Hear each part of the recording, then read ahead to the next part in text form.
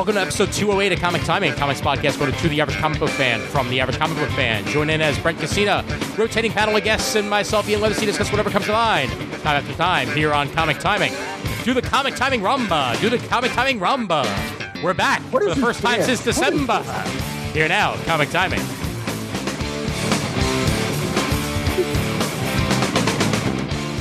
Oh, dear Lord, that is the worst dancing, the worst white boy dancing from Mr. Brent Casina to get us started on this episode. Holy hell in a handbag. Are we the Stone Sour to CGS's Slipknot, or are we like Dio to Black Sabbath and Ronnie James Dio went over there and forgot all about his old band? I think we're the I have way too few hours in the day to I wish there were more hours in the day. But the answer is Tool and Perfect Circle. That's the correct answer. I mean, we were first for you, technically. Yes, that analogy doesn't work. That means we're Tool. We're Tool, okay? Yeah, but so we're in the long gap between 10,000 years and yes, and okay, exactly, yeah. Right. Exactly. That's just it. I mean, it's better than saying that we're, Limp Bizkit in any of the various projects that Mr. Durst was a part of. What? Yeah. Come on. Even though we started this podcast back when they were slightly still relevant. Anywho, yeah. No, we didn't. They stopped being relevant in 2003. I mean, this podcast was around in 2005 and 6 when they were putting out. Did anyone care about those albums? When did Mission Impossible 2 come out? 2000. 2000. Yeah. Damn! Holy shit! Wow, that's what I'm saying. They were last relevant in 2002 because of My Way. Okay, all right. Either way, let's introduce people. Brent's back. It's Mr. Casina. What up, Brent? Hello. Brandon Christopher with a mic that works. Hello. Hello. Top 5 reasons why Raphael Suhu is on this call. I can't think of any of them, but he's here anyway. 5, you asked. 4, I had nothing better to do. 3, I got stuff to say. 2, you presumably want me to say it. 1, people presumably want to hear me. I did it! Fuck yeah! Yeah! Let's go! Yes! List God! I am the list God! The Zoomers must bow to my superior knowledge. Oh my god! And I just had to lower my recording a little bit because we've already gone peak Raph scream, and we're only about 3 minutes in. I'm 38. You're only gonna get one of those every 3 months. That's true. I'm true. Old. And you are the Howard Dean of comic timing. That's what you are. Hiya! And Chris is here as well. Hello. I guess I'm the token taco. You love that moniker. I'm just going to start putting that on each episode. I think I just need a T-shirt or something. We'll sell it at cons. So you have the group of guy and the one femme in the entire group. Your little name tag here. Yeah, Taco.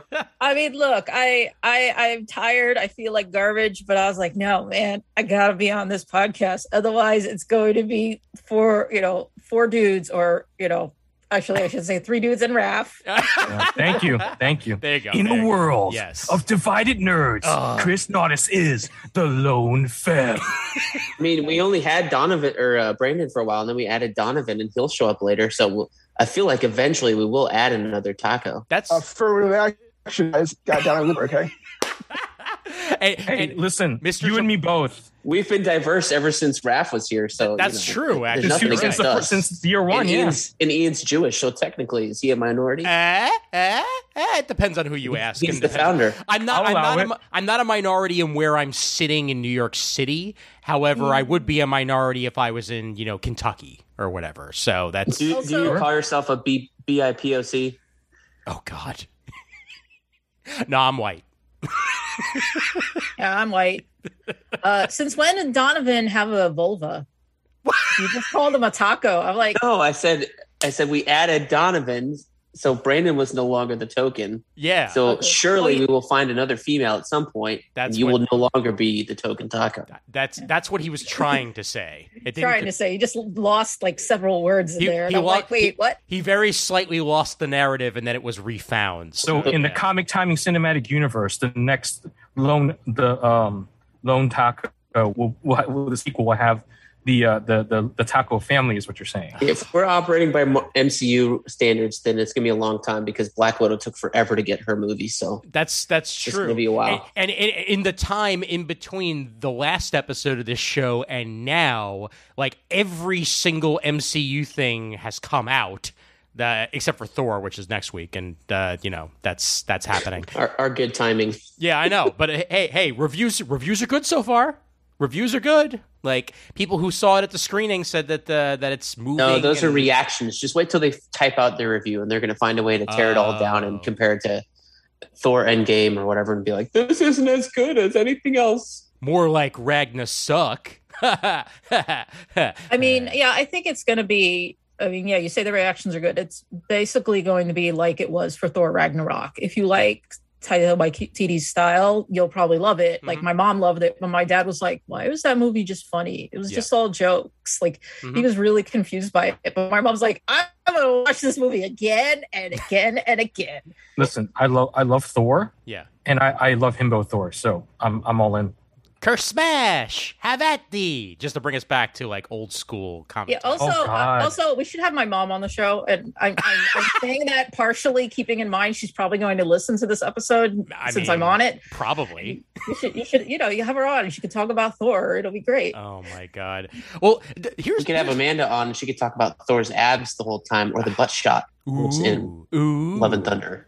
Well, the last time that she was even on the show was in passing, and it was basically to talk about like why I saw this movie. Well, that one had abs. That one had abs. That one had abs, and that's why I saw this movie. Good night, everybody. Those are valid reasons. Yeah, I mean it's true. It's fair. I mean, she did see the movie, so Yeah. it's not like she's lying. And yes, Donovan will be here in a few minutes, and he apparently has something very, very, very, very important to ask me. So when we do get on the Donovan train, we'll find out what that is. But here's the important question. It's been like 6 months. Where do we start? Because a lot has happened. I mean, there have been people that we've lost. There have been people who have left their jobs. There have movies that have come out. There have been comics that have been read. Like where do we begin this particular episode? Like where Let's do we start wanna with go? the loss, and then maybe that one, when Donovan comes in, he'll have something so ridiculous it will cheer us up. Okay. All right. That's good. Yeah, it's been, I mean, obviously, George Perez passed, since the last time that we talked. And I'm glad that he got to see pretty much, well, not everybody, but like a whole bunch of people in his life that meant a lot to him, got to see him before he went. And what a gracious and grateful and just like respectable, like if that's the way that everybody gets to die, that should be the goal. Yeah. Is if you have a condition like he did where his health was failing or whatever, and just to be like very brave of him just to be like at peace with it and just kind of like not embrace death, but embrace the process of, saying goodbye to people that really meant a lot, and to have JLA Avengers, his momentous achievement in his hands, and not discounting Crisis on Infinite Earths or anything, which I think is probably a bigger achievement, but just for his career, his one long wonder project, that was it. But just to see him go out and like have all those pictures from the different creators that were like, I got to see George today. We talked about this. He was in good health and good spirits, and I don't know who was doing his like social media during that time, as it was really kind of on the decline and he started getting really thin, but I don't know if it's his wife or his children or whatever, but I think they did a really great job just trying to like keep it high level and peaceful and calm and like not happy, but pleasant, I guess. Like there was never a thing of like bad news in it other than when it was announced that he passed. But like, man, if there's a way to go out and it, like that is really, I don't know. And his example has been set, kind of thing. If you go to George Perez's Facebook page as well, they did post the public memorial that took place at MegaCon the weekend of the convention, where a whole bunch of his family and friends and contemporaries got to pay their respects to the man. And it was incredibly touching all around. I agree entirely, Brent. Like it's great that he got to basically do his victory lap, and that Marvel and DC, even though I still wish there had been more copies in the end. The fact that Marvel and DC were even able to put together a JLA Avengers trade in any way, shape, or form to benefit him. I wonder if that was like a last minute. I mean, it feels like it was a last minute thing, but I wonder if the print run was a total like this is the max amount we can do with the paper shortage and everything else going on. Mm-hmm. Like, I really hope that I don't know, maybe in 5 years or whatever the next, if they want to celebrate his birthday or an anniversary of his passing or something, they just find a way to reprint that for real on a mass scale. Maybe take a couple years before we get back up to speed with all these shortages. But I'm hoping that that's not the last time you ever see that book. Yeah, and I doubt it's going to be. I think that when that there will come a time where we'll see it. I just don't know how many years that's going to take. But Raph, Brandon, I want to get your guys' thoughts on George and what he meant to you. Well, just real quick on the JLA Avengers book, my theory is that they're re-releasing the Busiek Avengers run, mm-hmm. and JLA Avengers takes place, I think, either near the end or at the end of that run. Yeah. So maybe when that concludes, if the numbers justify it, they might do it again. That's a possibility. I have no inside information. I no longer work for companies that do. Yeah. But that's my theory. In terms of George, man, I mean, like, he's absolutely vital to like a lot of like stories that I love. I mean, like, the first major event story I read that wasn't like the death of Superman was Crisis. And that's his book. I mean, that's his trademark. Well, at the time, that was his trademark book. I mean, arguably, his trademarks are Crisis, his run on Teen Titans, his run on Wonder Woman, and Avengers and JLA Avengers. I think those are 5 mark runs, and they're all part of like my teenage years into like my early adulthood. So, I mean, it's profound. I can't think of another artist that's had as many profound runs and important runs that last other than him. You know what I mean? Like, to have 3 or 4 giant things. Oh, sure. Titans, Crisis, Infinity Gauntlet, Avengers, and then JLA Avengers, Wonder Woman on top. Like, I think he's the last of that breed, honestly, because he is. I mean, there's a handful of others from like the like mid early 90s. I would say like Jurgens, Byrne, Pacheco. John Byrne. Yeah. Pacheco, Romita Jr. Mm-hmm. Those are the ones that are the last, and then everyone else after that, like Alex Ross's. You're like, I'm also talking like in terms of classic. Like, when you think of people who have runs that are considered classic, like Romita Jr. has a classic Spider-Man run, but does he have a classic anything else? Romita Jr. definitely has some classic runs. I mean, all over Spider-Man. You can choose any of the runs that he's had on Spider-Man. Well, that's what I'm saying. Like, the variety of George's work the quality of his partners and his art, and that so many are evergreens. Let's call them. Yeah, I think. Is a testament to the man. In the modern day, the only person I can think of is Jurgens with Superman and with Thor, but that's 2 books compared to George's 4 or 5, and his Booster Gold stuff. I mean, let's not discount that. Oh yeah. But that's still like George has had a lot in the last like 40, 50 years. Yeah.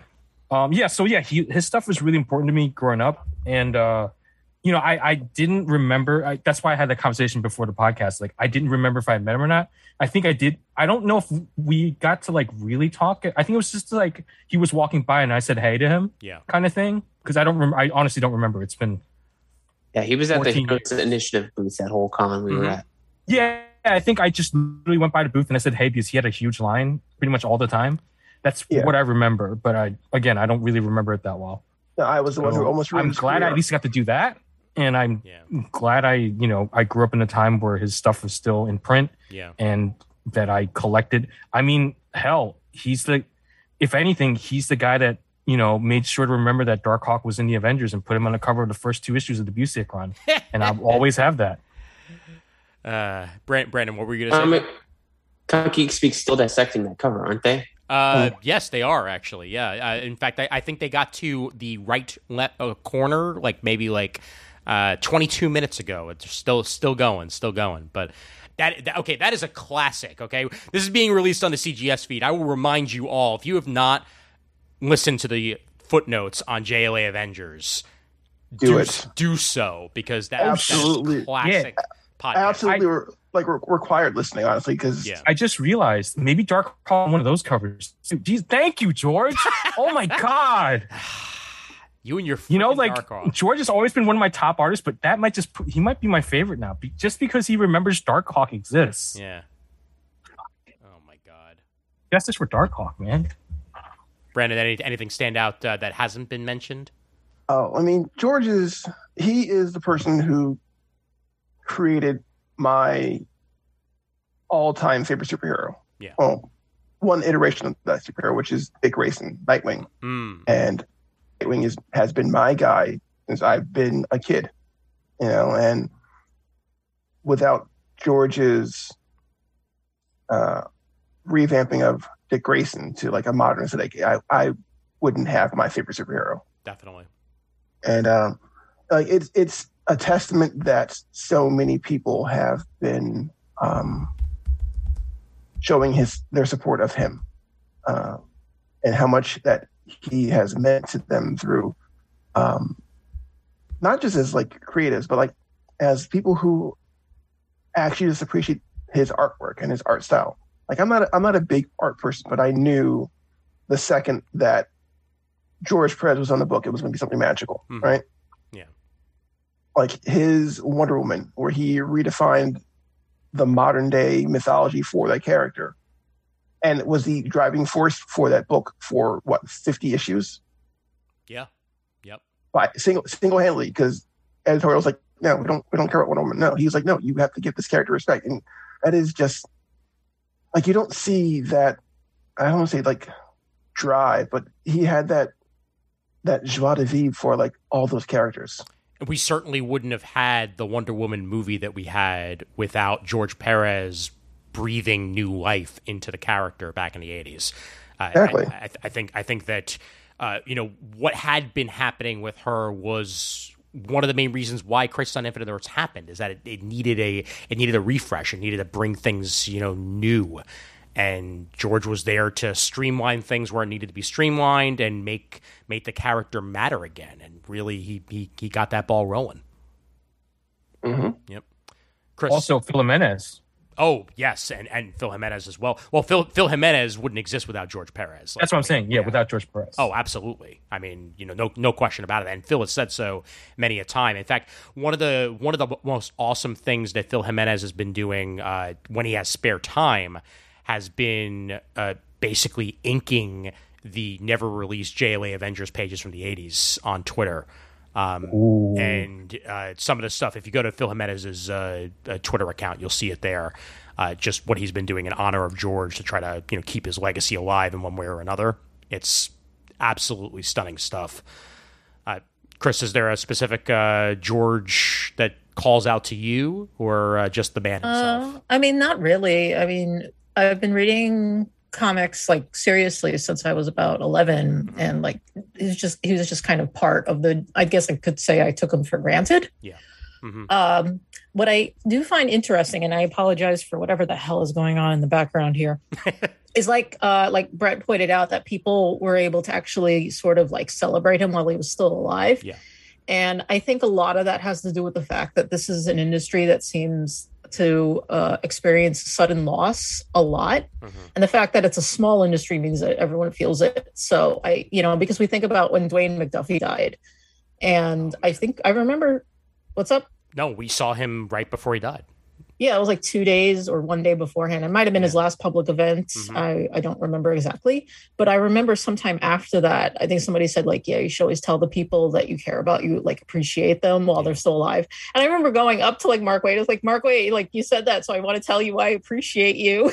Yeah. He was so confused because then he started talking about Dwayne. And I was like, no, I just wanted you to know that I'm glad you're around, you know. Mhm. With George, yeah, I would say for me the big standout of his work was the Wonder Woman stuff, just because that the cover, like the art. I'm always really sensitive to how female characters are drawn in comics, just because, you know, there's always either like the sex object thing or the afterthought kind of drawing. And, you know, like you look at his Diana and she's just so detailed and like joyful and everything. And it's just really nice to look at. But yeah, like I hate to be like, I don't really have strong memories of George Perez. He was just part of the tapestry for me. And that's as strong a memory as you could have, honestly, that he was part of your reading history in one way, in any way. And honestly, I think he would be happy to hear that too. Just as a creator, that, you know, that his work mattered in the way that it did matter. And yeah, that piece of art you just posted is definitely like a standout. I mean, I think that's a recreation of the original cover, right? Because I remember her hair is way like kinkier in the original drawing. So I think it might just be a recolor or a re-ink over it, but yeah, that's in general. Just one thing that I loved about George and his draftsmanship was also just the way he could pose people. It's just it was always the perfect pose for the perfect moment. Very, very rarely did anybody ever seem out of place. And he also didn't shy away from detail. Yes. Oh my God. Do you remember Roma Scarlet Witch and like the extra curls in her hair and the extra elaborate designs? Like most artists you would think would be like, okay, I got a deadline, I'm not doing all that. But George is like, no, let me just add all these specific little curls in her hair. I love his art. Yeah. And also, that was a great costume. Wanda's Roma-inspired costume. Oh, absolutely. Yeah, I love it too. It's one of my favorites. Yeah. And that was right when the Avengers relaunched after some shady, you know, eras of the Avengers where they really didn't matter nearly as much. George helped breathe new life into the Avengers with Kurt Busiek at the helm as well, and really ushered in a brand new era for the Avengers, just like the way that he helped usher in a brand new era for the Titans, you know, years earlier. That I think that in some ways, even you could even go back to that relevancy of thinking that we may not have even gotten the Avengers movies without that particular run, because it catapulted the Avengers back into the popularity sphere with Marvel characters. You know, before that was freaking Heroes Were Born. Like, come on. Heroes Return, that is. Or no, it was Heroes Were Born, then Heroes Return. Yeah, right? No, Heroes Return is the run that he started, because that's when I started reading Marvel. Right, exactly. Back in those early days of 98, I want to say. Yeah. 97. and the Dark Ages. Listen, I love those times. Those are my favorite. Identity Crisis Spider-Man. So good. Oh my God. The George Perez Storyteller book. I read it through Comixology Unlimited. It used to be on there, and now it says Kindle Unlimited right now. I don't think it's Comixology Unlimited. The less said about that, the better. Yeah, I don't know. It might be on Comixology Unlimited. I don't know that you could read for free. But they have the digital version of $10. I don't think it's in print anymore.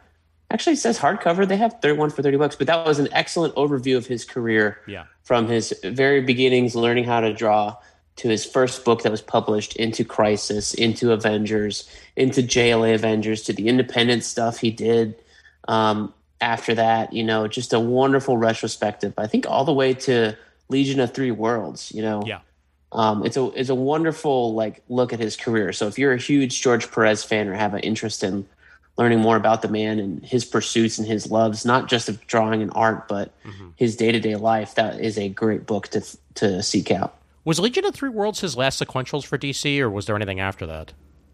That might have been the last thing. I think Brave and the Bold was before then, but that might have been the last real main project he did. I know he helped out on some covers and stuff a little bit after that, but I think that was I remember that coming out I feel like there was a gap or something in a couple issues. Like it took a while to 2010, 2011, I want to say. Yeah. Because that's Final Crisis. Mm-hmm. So I know he was on Superman book for a while also. Yeah. You're right. Yes. Actually, he was writing and doing the covers. I think, right? with New 52, he may have even drawn, I think, the first like 2 issues or something like that, and then dropped off. Yeah, the just the plain Superman. Yes. Mm-hmm. Yeah. When Morrison was on Action, he was on Superman. Yeah, I do remember that. Yeah. And unfortunately, another luminary of the world. Well, 2 luminaries we lost. We lost Neil Adams a little while after we lost George, and I mean, obviously Neil Adams had lasting impact all over DC and Marvel, and the Batman world, the X-Men world, Superman, Green Lantern, Green Arrow. So many important moments you could point to that Neil Adams had a part of. And another one that had such a distinct art style as well. Every time that I saw that Neil Adams was on a book, you could usually tell that it was Neil Adams doing the art, because he had a very simplistic style that also just brought out like all the best characteristics of a character. Even when he was just being simple about it, like there was also a depth of character to each personality that he was drawing on the screen. And yeah, it's sad to see him gone. Yeah, and that was a surprise also, because I remember he was still doing like his Facebook and Instagram stuff also. Yep. Mm-hmm. Yeah. Absolute shock. And mind you, I think, I'll have to get confirmation on this, but I think there were even some like 1 or 2 covers that were still coming out after the news that he had at least worked on. I don't know whether or not he had worked on it as file pieces that were then released or what have you, but. Like Michael Turner's ever like never-ending release cover comic cover releases. Yeah, Michael Turner's still putting out covers in the year 2022. So they're going to reuse the Azrael design sketch from Joe Quesada as a cover, apparently. Oh, really? Yes. One of the all-time greatest character designs. Oh my god. But some would say Neil Adams. Darkhawk. He was doing stuff like I think he just finished Batman versus Ra's al Ghul or something like that. Like not too long ago. He just finished another 12-issue run of just bonkers off the wall stuff. I didn't read the Superman 12-issue thing. I didn't read Batman versus Ra's al Ghul, but I did read Batman Odyssey. Mm-hmm. Oh, jeez. Man, that was bonkers. So I probably have the most Neil Adams stories here, because Neil Adams is inadvertently one of the most important comic book people in my life. Mm-hmm. So I'm going to go last. Okay. Oh, you can have my turn if you want it, Ref. That's fine, man. I mean, I loved his work, but I need to hear everything that you're about to say. So, Ref, please. Okay. So I probably have told variations of the story before. You guys are on my Facebook, so you've probably seen it. So Neil was very much a pro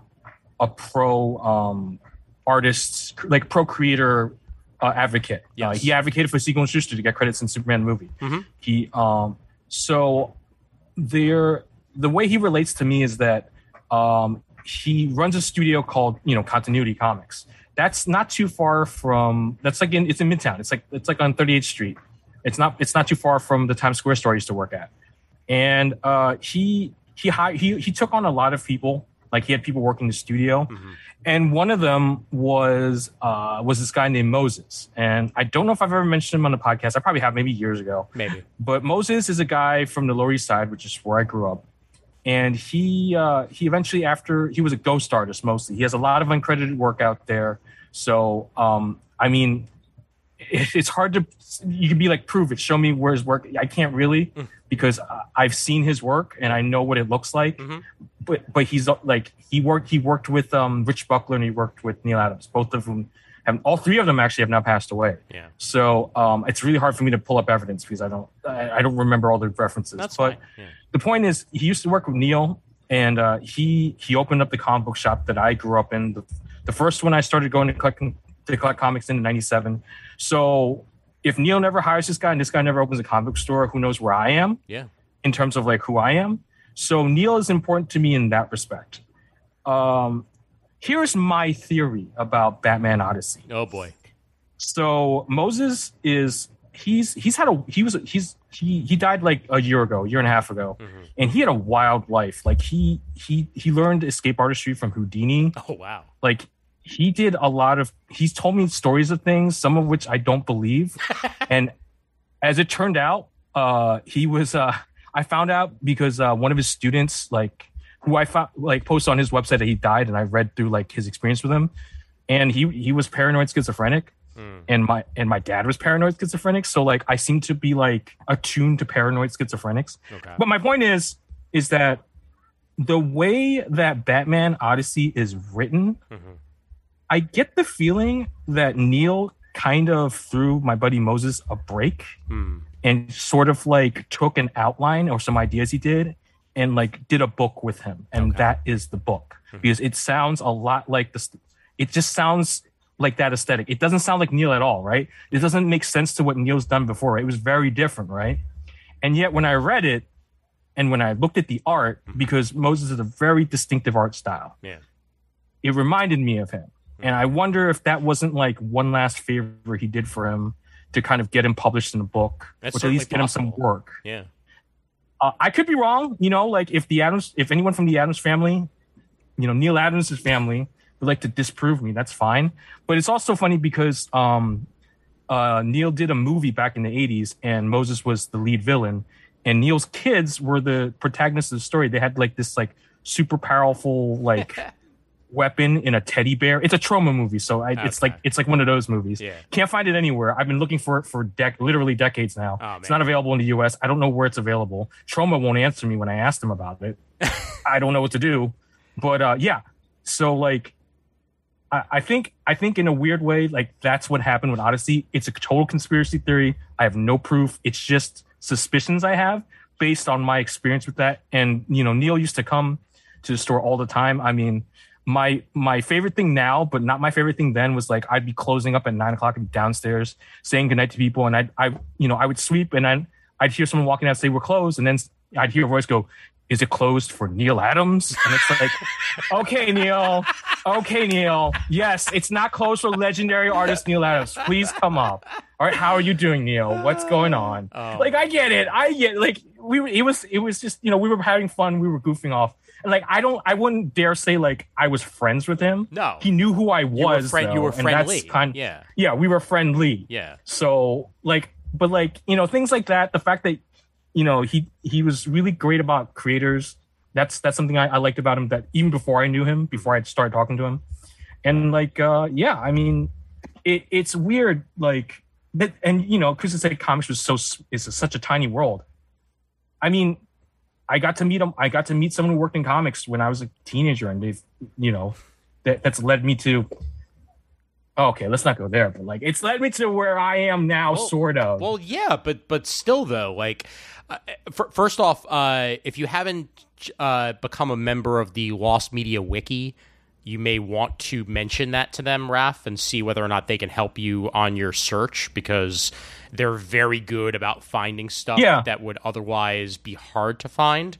So the Lost Media Wiki, Lost Media on Reddit, like any of these places. Didn't they find the Sesame Street thing? They did, like a couple weeks ago. Yes, very very recently. It got uploaded after a whole bunch. Yeah. I actually had thought about that when I heard about that story, but I didn't really follow through on it. Yeah, but give it a shot when you get a chance. But I would say, no, absolutely. Even the contributions of Neil Adams certainly led to you being you in one way or another. So we can. I mean, if it wasn't, I mean, I think it's kind of inevitable, because like even I was reading comics. It's just that I wasn't going to the comic book store every week. Sure. For like, I mean, that started it. So it's been like, December of 97 till now. Yep. No, not now. Like, I can't really say that anymore. I don't go to a comic book store anymore, but like, December 1997 to like, 28, like June 2018, August 2018. Yeah. Every week in the comic store I was going. So like, it's a run, man. That is a run. It means a lot, man. It really does. Yeah. I haven't read a lot of Neil Adams stuff, so I'm not attached to him. I'm not attached to George Perez, but I've read a lot more Perez than I have Neil Adams. But he's Batman. Favorite Neil Adams story is listening to the Word Balloon episode he did with John Suntress. Hey, Donovan. And this was like 2005, and I remember I was driving to my grandparents' house. I was in the backseat of my dad's car. I was in college or something on my little iPod Nano. This brings me back. Yeah. And Neil Adams is going on stories about just fucking some crazy Pangea, prehistory shit. He believed in the Hollow Earth, I think. I think he was a Hollow Earth guy. It wasn't Hollow Earth. It was something other. Yeah, something like that. Kind of radical and wild. That I was like, it was I think the general idea is that the Earth grows. So like, not that Pangea was together, but that like Earth was smaller and all rock, and then it broke apart based on the plates, and that's why like if you shrink the Earth down with the continents as they are now, they'll all fit together in like somewhat of a sphere, and because it grew, they grew apart and water filled it. Like I said, it was kind of nuts. Yeah. I know. I've talked to Neil about that before. But I just remember watching some video after him talking about it on John Suntress's Word Balloon show, and like, that's totally bonkers. So I don't know if that's. I know Suntress recently re-released an old episode. Yeah. I don't know if that's the one. It might be. But I also remember him talking about like, I feel like wasn't John Cassaday at Continuity Studios? Like, he probably gave a lot of artists a good start. Mm-hmm. That we have to thank for him today. And also the Jerry Seinfeld B commercial. That's next commercial was that's him. Continuity. That's him. Yep. That was their project. Nice. Yep. Because for a while there, that's all he'd ever talk about when I would see him at a convention. Donovan Morgan Grant joins us officially now. Donovan, what's going on? Hey guys, how are you? How long y'all been rolling? About a half hour or so. We talked George Perez, and now we're rolling into Neil Adams. So these kids, right on the left, they're screaming Yuri, and on the right, they're screaming Yowie. We'll get and the there. four of us are so confused. Raph, we'll get there. Donovan, anything that you would want to add about George or Neil? We haven't gotten to Tim yet. That's next.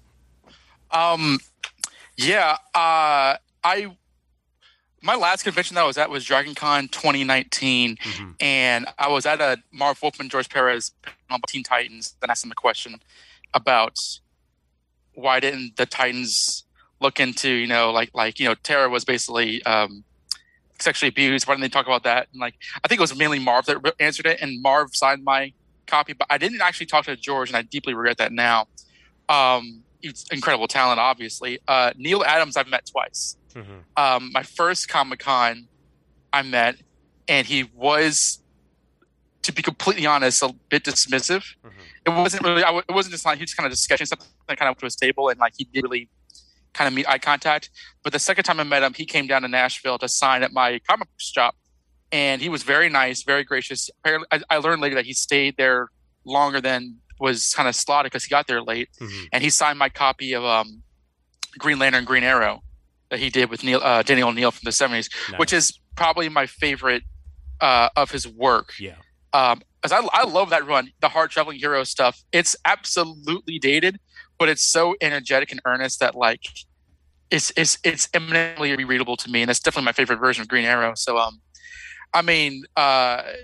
he definitely had enough clout to do more creative, interesting things, or stuff that was interesting to him, like his Batman stuff. I saw that you had his Rachel Gould story from recent years, Batman Odyssey, which was a lot more sort of indulgent to him, but he had long since earned it, not only in terms of his talent, but also what he did with Siegel and Schuster, and just being a strong voice for creatives for decades. Yeah. So he could have done whatever he wanted, and he did.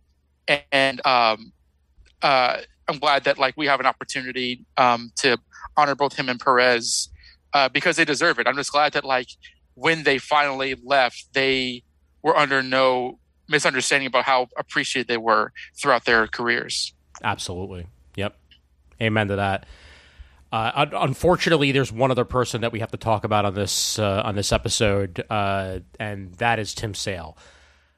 Now, That's right. Tim, talk about a luminary artist and one that you could easily say has been a part of some of the most important miniseries for characters, whether it be Marvel, whether it be DC, whether it be elsewhere.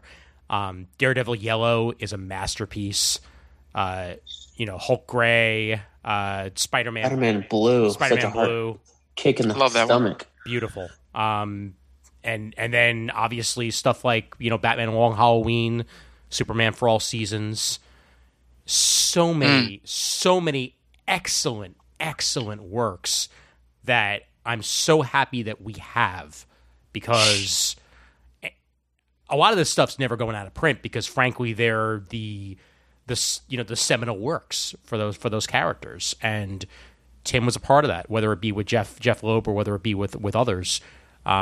He worked on tons of terrific stuff over the years, and it was crushing to hear the news that he had passed. Because talk about one that we didn't see coming. His style was one that I think when I first read Long Halloween, I think it was the second Batman trade paperback I ever read. Mm-hmm. First one was Dark Knight Returns. The second one was Long Halloween. I remember reading it and thinking the style was weird, but the story was so good and the characters were so well done and well drawn and kind of fun and kooky and cool that I feel like the 6th issue I was all in on his style.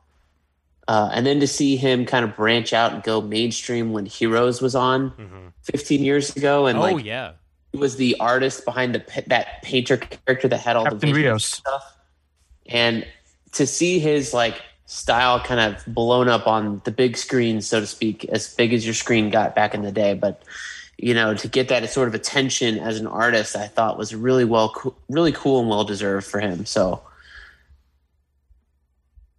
yeah. I'm still kind of thinking about it, that I'm super duper thrilled that we had him as long as we did, but I'm just damn, but that's where we are right now. I mean, you never know how much more time you may have to appreciate an artist, but super duper glad that we have what we have.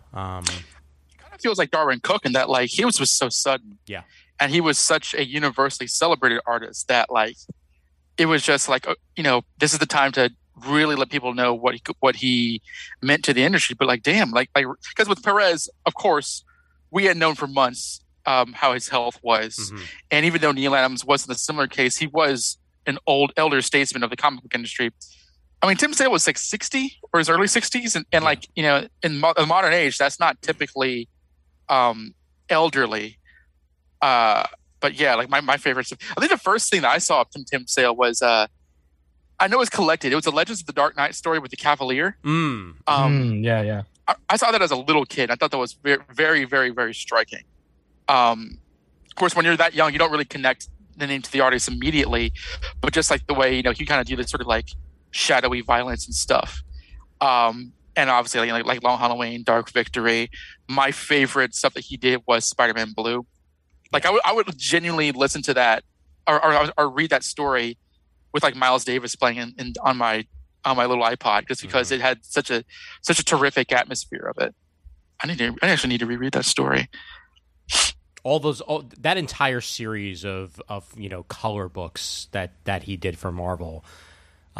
Really are such great character pieces. I know Captain America White had some production issues and delays and what have you, but even that one collected it says a lot about the character, and frankly everything. Daredevil Yellow to me is the one that I gravitate to the most after Spider-Man Blue, because I feel like that also just really gets to the heart and soul of the character. But his depiction of Hulk in Hulk Gray, you don't get a better Hulk than that. You really don't. He gets the tortured existence of the Hulk down perfect in those pages, and I love it for it. Here's that Cavalier story you were mentioning, Donovan. Yeah, Blades by James Robertson. That was collected in like a Legends of the Dark Knight story with some other stories. It has a Brian Bolland cover, but like that it was a 3-parter. Yep. And at the time I didn't know that the Cavalier was an older character, but like I just found it to be very, very, very striking. Of course, like Haunt at Night, where he has those Halloween stories and that Mad Hatter story, like his versions of the various villains, like Joker and Scarecrow and Catwoman is just. I mean, I don't want to get too much into this, but I really resent that the animated adaptation of Long Halloween didn't try to at least invoke his style, because his style sells that book. I mean, yeah, Jeff Loeb writes a compelling mystery story, but man, that's Tim Sale's, like, I don't want to say magnum opus, but that's one of his like masterworks. Oh yeah, no, absolutely, and it's. I feel like DC's animateds have unfortunately drifted away a little bit from trying to mimic the style of the artist. They kind of have their house style that they go with a lot of the animated movies, and I mean that works just fine for it. But yeah, for an artist like Tim Sale, I think it would have been so striking had they tried to at least get close to it in animation. But can't win them all, I guess. I think his version of Two-Face is the first one where like the scarred face is completely scarred. Like there's not even any hair. I think that's the first time I ever saw someone do that. Yeah. Yep. All right. Any final thoughts on Tim before we move on? Yeah. No, go ahead, Chris. Yeah, well, I was going to say, no one mentioned my first experience with Tim Sale was actually the Wolverine Gambit miniseries from the. I was thinking about that actually. And I mean, the thing is, like, I read it. It was a little bit like the tone was weird because this was also probably my first experience with Jeff Loeb as well. Like, I can't say I loved it, but I was intrigued by it. And then, like, years later, everybody's like, "Oh my God, The Long Halloween is the greatest thing I've ever read," and I'm like, why does that look familiar? And it just like clicked. And now I'm just thinking like Donovan, I'm like, yeah, I gotta reread some stuff. Yeah. No, I had completely forgotten that existed until 2 seconds ago. It's solid. Yeah. Like, it's not a classic of the genre. It's definitely one of those miniseries that exists purely because they were just trying to put out as many miniseries, as many number ones as possible. But it is a solid, Wolverine Gambit story. And yeah, that is gorgeous. I mean, come on. Oh, it's amazing. Yeah. What a rendering of Wolverine. Like, that's, oh man. I can almost feel the Draw Claw coming. Yeah. That's my favorite X-Men villain in the arcade. Wow. Do you have bone claws in that? Claw. They look no. Wait, is that before? Yes. Yeah. Oh, that is Bone Claw. Okay. Yeah. It was just because remember, Bone Claws happened in '94. That was Fatal Attractions. Got it. Like I just said, the series I think was 95 or 96. So yes, this was Bone Claw era. Nice. Yeah. Whew, boy. All right. Okay. Hey, Marvel Unlimited, you're gonna get that read in the next week or so because I can do that because it has everything, almost everything. It does. I love it. So I was just gonna say it's interesting because it's interesting because Donna mentioned Darwyn Cooke, and it's like those Darwyn and Tim kind of represent the new age comic artist superstar. We're ring 21st century, yeah. Neil and George are sort of the classics. It's like those the original art. Kirby is defined by being God and creating everything with Stan. Yeah. Or Romita.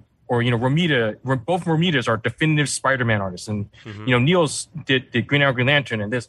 Whereas Darwyn, it's all miniseries. Most of his work that people love is miniseries. It's like The Spirit, New Frontier. I'm blanking on a couple of Darwyn's works now, but or in Tim Sale's case, Parker and stuff. Yeah, Parker, Long Halloween. I mean, that's a miniseries. Yep. Dark Victory, Superman for All Seasons, which is my non-Long Halloween favorite because Superman. Even the Marvel series, they're all standalones. They're all not meant to continue forward. Whereas, George worked, I think, 3-4 years on Avengers, for example. Yeah, it's just it's an interesting break from from the old style of making your name in comics. That image of Gambit and Shadow is awesome. Yeah. I actually should say that I spent my first paycheck on a George Perez comic. Oh yeah. When nice. I first worked when I was 15 years old, I spent my first paycheck on a copy of the Judas Contract. Oh sweet. Ooh. Nice. Good call. Yep. was going to say real quick, like about Tim Sale. Like I recently just picked up the black and white version of Dark Victory a couple months back. Yeah, and it is like the stark contrast of seeing it in color and just seeing it in pure black and white. It is, especially with I got the oversized version. It is just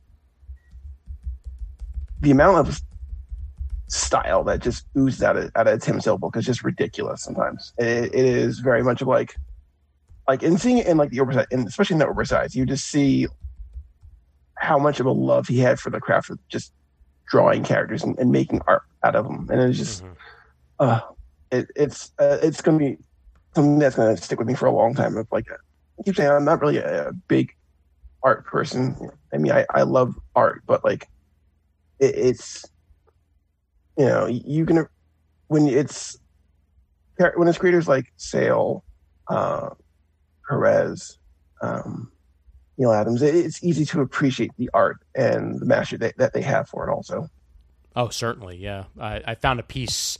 It's not from that particular edition you're talking about. This is actual, just straight up pencils from it on Heritage Auctions. But like, holy cow!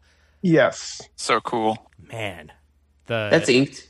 Yeah, that's inked. Yeah, that is. Batman's fist is huge. Yes. As well it should be, as he's punching Two-Face with that's Kirby-esque. Oh, beautiful. Yeah, because like his fist is bigger than Robin's torso almost. Mm-hmm. Yep, but that's all perspective, and that's all adding to the action of it all, which is something that Tim was a master at. Dynamism, straight up. Yep, definitely. All right, well, I mean, here's to those, you know. I mean, it's gonna happen, and like I said, the good thing about the medium that we're all fans of here is that the works aren't going anywhere. You know, that they're all out there for us to enjoy for years to come, in one way or another, and that's keeping people in the ether and keeping people in the public eye. Just like, you know, you can watch a Bogart movie in 2022 and completely understand why he was the actor that he was while he was around. So, yeah, streaming services, stop taking stuff off your streaming services. and I'm sorry to report that the Supreme Court just ruled that we're not allowed to read Marvel and DC comics anymore. Damn it! Mother. This is why you vote, people. And this is why I'm going to become a pirate. That's it. Just straight up. Yar. Yar. The old days all over again. Oh my god. So I'm gonna pull a Voyager and I'm gonna find a stranded time shuttle. I'm gonna kidnap the captain. I'm gonna take the shuttle and I'm just gonna wreak havoc on the timeline. Okay. I want to know what Donovan's question he came up with was. I was just transitioning over to that. Like, I need to know. And they just wouldn't stop, Donald. I mean, it was horrifying. Okay, Raph, hold on. We'll get there. Okay, hold on. Now, in the chat before we started recording, Donovan was like, I can't wait to get on because I have a question for Ian that I have to ask. So, Donovan, please, I must know. What do you got? Okay, so it wasn't really a question. It was more of tiny bit of Irish. Yeah. It was a Batman. I don't know if you want to talk about that now or save that for later. We can talk about it now. That's fine. Yeah. Okay. It's about like the Comic Geek Speak review. Yes. Here we go. Okay, so first of all, the Batman, I really enjoyed it. Yes. So I have like no problems, no notes. It's not anything that like this doesn't really involve like my personal feelings of the movie exactly. Yeah. But the Comic Geek Speak review, which I listened to for the most part, was majorly characterized as the Batman is awesome because the Nolan trilogy sucks.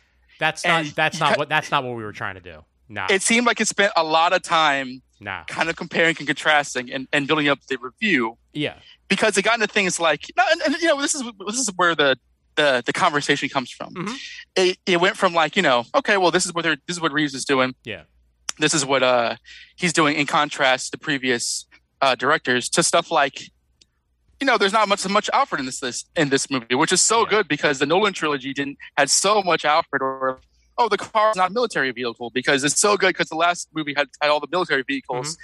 And I thought that like it was endemic of a style of review that I felt that like we generally have kind of moved beyond. Okay.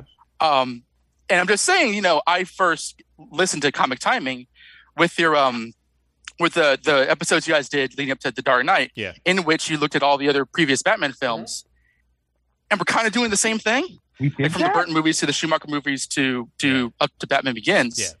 And I think we all know now that, like, some movies are better than others, but these characters are going to exist farther than, you know, we'll stay alive. Oh, sure. And the style is much more of a dynamic thing than, like, kind of like, you know, I guess like the accuracy barometer. Yeah. I just thought it got a little bit fraught in terms of, like, it did feel to me in listening to it as sort of like a qualifying its quality by comparing and contrasting to the previous trilogy. And I was like, you can, again, I really like the movie. I can talk about the movie without comparing it to, like, the Snyder stuff. So I thought that it kind of went into an area which I was like, I gotta talk to him about this. But that's how I listen to the episode if I'm, like, off base. That's fine, and I'm happy to respond in the way that I was trying to, at least attempting to do it. And we thought he was going to have this off the wall topic. I know. I swore we were going to go straight MegaCon with this, but instead we'll get there. No Batman movie can consider itself good unless they have a villain a tenth as good as Tom Hardy's Bane. Okay. Your punishment. God damn. Your punishment will be where is after Ian, I have a lot. Where is the leave meeting button for this? You think I'm joking? You think I am joking a little. Tom Hardy's Bane was good. Tommy's Bane. Yes. Thank you. Thank you. I'm not going to slander, and I'm not. I just think the voice is fun to make fun of, but I legit love the character. Whatever are you talking about? I have no idea what you're talking about. I'm not intending to trust myself as, like, you know, it's never going to be as good as those films. Because obviously, you know, there's room for improvement. I just thought that, like, it went from, like, you know, the awesome qualities of this movie are good because they're not what the previous trilogy did. Yeah, well, which I don't think is right. What I think we were trying to at least get across is that there are very different ways that you can do Batman. And if we happen, you know, as a group to get too far into the weeds of, you know, oh, well, I mean, you know, this is better than that or whatever, that's not really what we were intending. I think what we were really trying to get across is that, and I mean, this is one of the things that I appreciate the most about the Batman movies, is that each one really does give a different facet of Batman in such a unique and distinctive way. And I think that this new iteration that Reeves put out there is just easily the most detective that he's been. And, you know, Nolan's trilogy, I'm not like, I mean, I said this on the review, and I mean, I'll just say it again here. I'm not like 100% on the Nolan trilogy, and I never really have been. I think they're great movies, but they're not like the be all end all for me.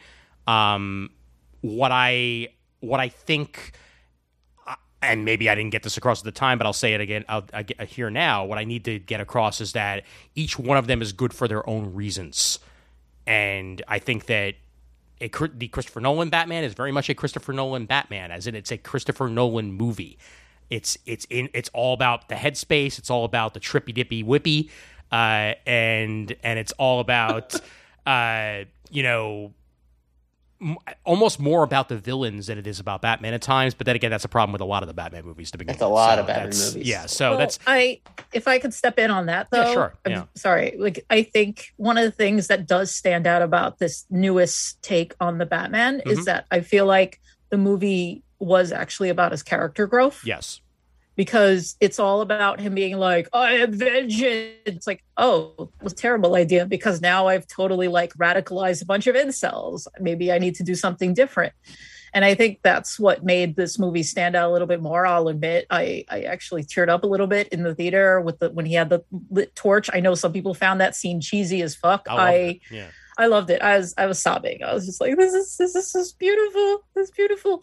What's funny about saying, like, if we compare it to previous movies, is that every time we're all like, this is the most accurate Batman movie ever. Yes. Like 1989, and then 2005, and now 2022. We're just like, it happens without fail. Oh, absolutely. Some assholes thought BVS was the most accurate Batman movie. Oh, the Batfleck sense will. Well, no, if you look like, you know, if you go from the 60s show, which was very popular, and then to Batman 89, Kevin Smith will say, like 89 was the true Batman, and then you go to like the Schumacher stuff. It's like, well, it's not as dark as the original stuff, but this takes, this captures the psychology of Batman and Batman Forever. Yeah. And then the Nolan stuff, everyone was saying, this captures like what stands for and all this kind of stuff. And then with BVS, it's like the costume's accurate, and he quote Dark Knight Returns, and then here it's like he's finally detective. Like, I feel that there's like a real lack of hindsight. I really this hold repeats on, all hold the time. on. Dono, I want that on the back of the Blu-ray for BVS. By the way, the costume's accurate. The purest adaptation is Batman and Robin because it perfectly emulates the 1966 Batman. I wouldn't say perfectly. I mean, it just takes the camp and just makes it even, just pushes it to like 57 on a, and also like all the like homoerotic undertones are just not undertones anymore. That's all it did. What we've all got to realize is two things. Yeah. That the Batman franchise is now like the Bond franchise. Oh, yeah. There are different eras, and they're all going to have their own tones and their own qualities, and one is going to differ varying or vaguely or wildly from the last. But at the same time, you can't do Casino Royale, Daniel Craig Bond without all the stuff that came before. Absolutely. There was a necessary change because of the sameness or the rehashedness that they were like completely fresh take. He's, not a super spy. There's no parachuting on tidal waves or whatever. It's all realism. And then the Batman Begins stuff with Nolan was the beginning of that thing. And we swung back the other way with Snyder and where he lives. And now we've swung back the opposite direction to we thought we were getting a realistic Batman with Nolan, but now we're getting the ultra realistic Batman with what Matt Reeves is doing. And while I would like to see it swing back a little bit the other way, but less of a I'm going to kill everybody take than Snyder did. I do appreciate this Batman movie, The Batman. I really did like it. Just a tad too long, but really did think it had a lot of strong qualities. But you got to judge it on its own merits, and that's something that we got to realize. And at the same time, Chris Nolan's shit was the best thing we ever saw. I mean, Dark Knight came out the year Iron Man did. Yeah. The MCU wasn't even born. What a year. Was really born. Yeah. Good year. When Dark Knight came out. Oh, yeah. So by the time Nolan's trilogy wrapped up in 2012, the Avengers had come out, and that steam ball, that snowball was starting to get going to where like now, it looks quaint and very kind of 2000s or 90s-ish in terms of what we're getting now with comic book superheroes and movie accurate costumes and colors. I mean, if they fucking recast Wolverine and put him in yellow spandex, that'll be the day, and we can just quit all there. Yep. Yeah, and there's like finally we'll get an accurate Wolverine at long last, and like I just don't like the implication that like we've been suffering for 20 years. 5'3" or bust. 5'3" or bust. I also swear to God we didn't say that because like I don't think we've been suffering for 20 years. I think you may not have done it, but it did feel like it kind of came across that way. And if I don't want to like if you say that that's not what you meant, then that's not what you meant. I don't want to put words in your mouth exactly. No. But I got the sentiment that there was this sense of like finally somebody understands it. And you said that 10 years ago when you guys were talking about Dark Knight and Batman Begins, which I wouldn't disagree with. But to me, it's just like we got to recognize how often this happens with every new version that's good. Yes. It's like, oh, finally, it's good. It's like, no, they're all good. They're all good. You're gonna get something different every time with a DC movie because they keep rehashing the same story or with a new version of the character. Now we get a musical the Marvel Joker. Universe. The Marvel Universe has decided to just continue all the way across. Yeah. So I feel like unless Kevin Feige leaves or retires in 25 years, who knows? That's when you'll get a new version of Iron Man. But until he does, you're not going to get that same quality of Marvel. So it's like you're going to get something new to compare to with these DC films as opposed to Marvel, where it's just like, you can't compare Captain America Sam Wilson to Captain America such and such because it's not the same character. So what you're saying is this DC is going to be a DC problem. The same way it is if like they make a fourth Hellboy movie or whatever. Like it's not going to live with Marvel. So you're always going to get this with this type of movie because they're renewing it constantly. So the MCU is going to end with a crisis on multiple Earths. No. And then it'll just start all over. It's going to be a secret. With Robert Downey IV playing Iron Man. It's going to be a secret war, Raph, and you know it. But that's coming too soon. No, Raph, it's not Robert Downey IV. It is just Robert Downey because he's actually an Eternal, remember? Yes. Oh, that's right. You're right. I'm sorry. My mom really likes Kingo Sr. I don't know what's up with that. The other thing that I wanted to mention about I think one of the things that struck me about this, and this is something that I mentioned in the review, and I think that this is also something that hopefully you guys will be able to touch on as well. One of the things that really struck me about this version of Batman that made it stand out from the others is that I related to it from the Batman comics that I had been reading when I started reading Batman. And even to today, this was the most modern take, I feel like, of Batman. I agree with that. I actually really, I hate to say, related to this Bruce in a way I didn't relate to other Bruces.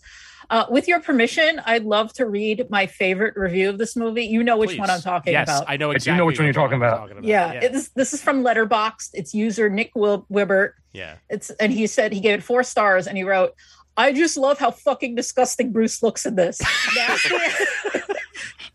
Nasty ass, stringy ass, translucently pale goth boy in his dank, disgusting bat cave, hunched over his computer with bloodshot eyes and black eye paint, scrolling footage of the previous night and journaling his fucked up thoughts." This is a totally live journal Batman. That's what this really is. When he finally emerges from the cave to talk to Alfred and gets disturbed by the natural sunlight and has to put on sunglasses, I wanted to get up and cheer. Yeah, that's right. Put on those sunglasses, you little freak. Also, he's definitely a virgin based on how he composes himself around Catwoman. And that's the thing. It takes an incel to bring incels up. Yeah. It ends with fucking fantastic movie. And that's how I feel about this movie. Watch it and I think of this review and I'm like, yeah, you put on those sunglasses. Your hair needs to be washed, Bruce. We went from Giga Chad Batman with Batfleck to incel Batman with... I wouldn't say incel. He's like a Volcel. That's the thing. But the thing with that is... incels can't tell the difference, and that's the whole point of the movie, isn't it? Yeah. I mean, like take the sexuality of it. Like Riddler is an incel, not Batman. Batman is the whole idea is Batman is a symbol of hope.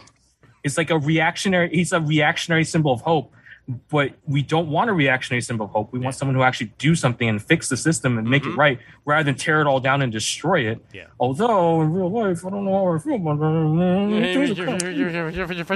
that. I mean, it's that fine balance of like the system is broken. You're a part of the system. In fact, your parents simultaneously tried to fix the system and break the system at the same time, right? And you've got to make a choice. You didn't know that. You're just angry at the system that's broken. Yeah. And then you find out, oh shit, my parents were a part of it. Oh shit, they created the problem that they and I have created the solution for it.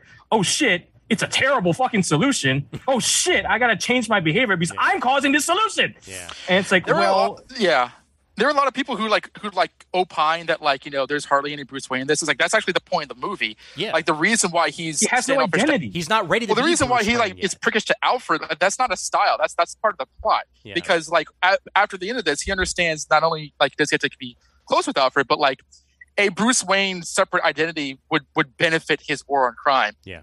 And he doesn't realize that yet. And this movie points that out in various avenues, which is being the violent monster doesn't work. Yeah. He tried. He even says in the beginning it's not working.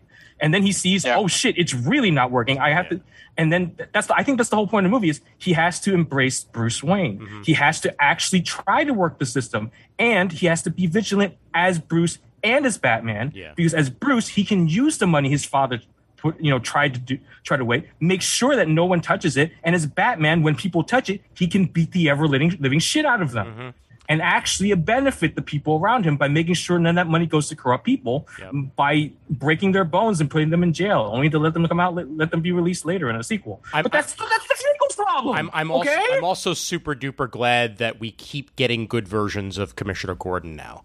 You know, that each version has given us a different facet. Just like we get a different facet of Batman each time, each version has given us a different facet of Commissioner Gordon and the relationship between Batman and Gordon. Like, I feel like this one, you could read the friendship in the room.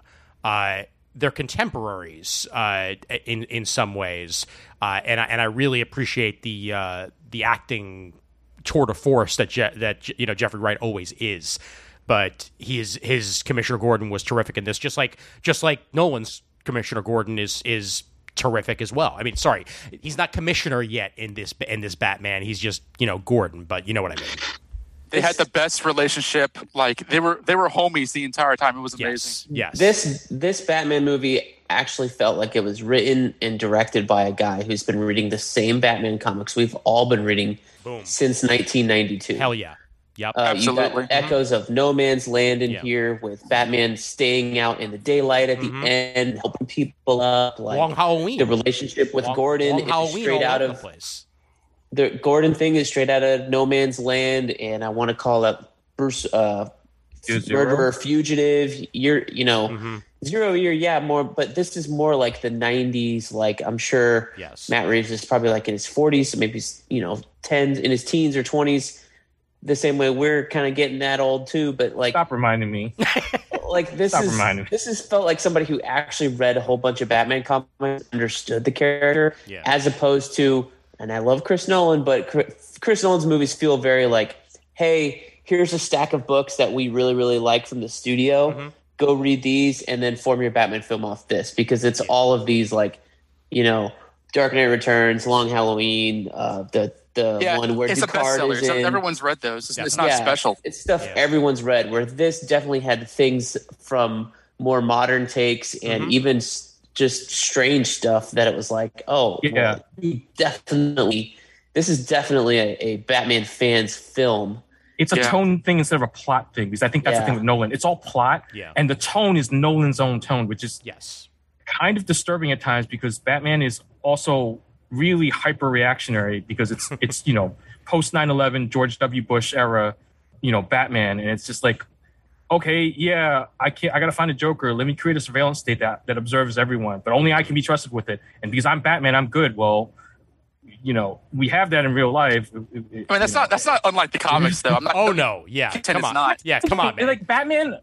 I mean, but that's the thing. I mean, like, I think what the Batman does better than anything else has so far in the movies is Batman. I mean, like, people joke about it. Batman's problematic. Batman's an issue. Yeah. Mm-hmm. Like, but the last time I saw anyone deal with this really well, and I think this is why people still love it, is the animated series.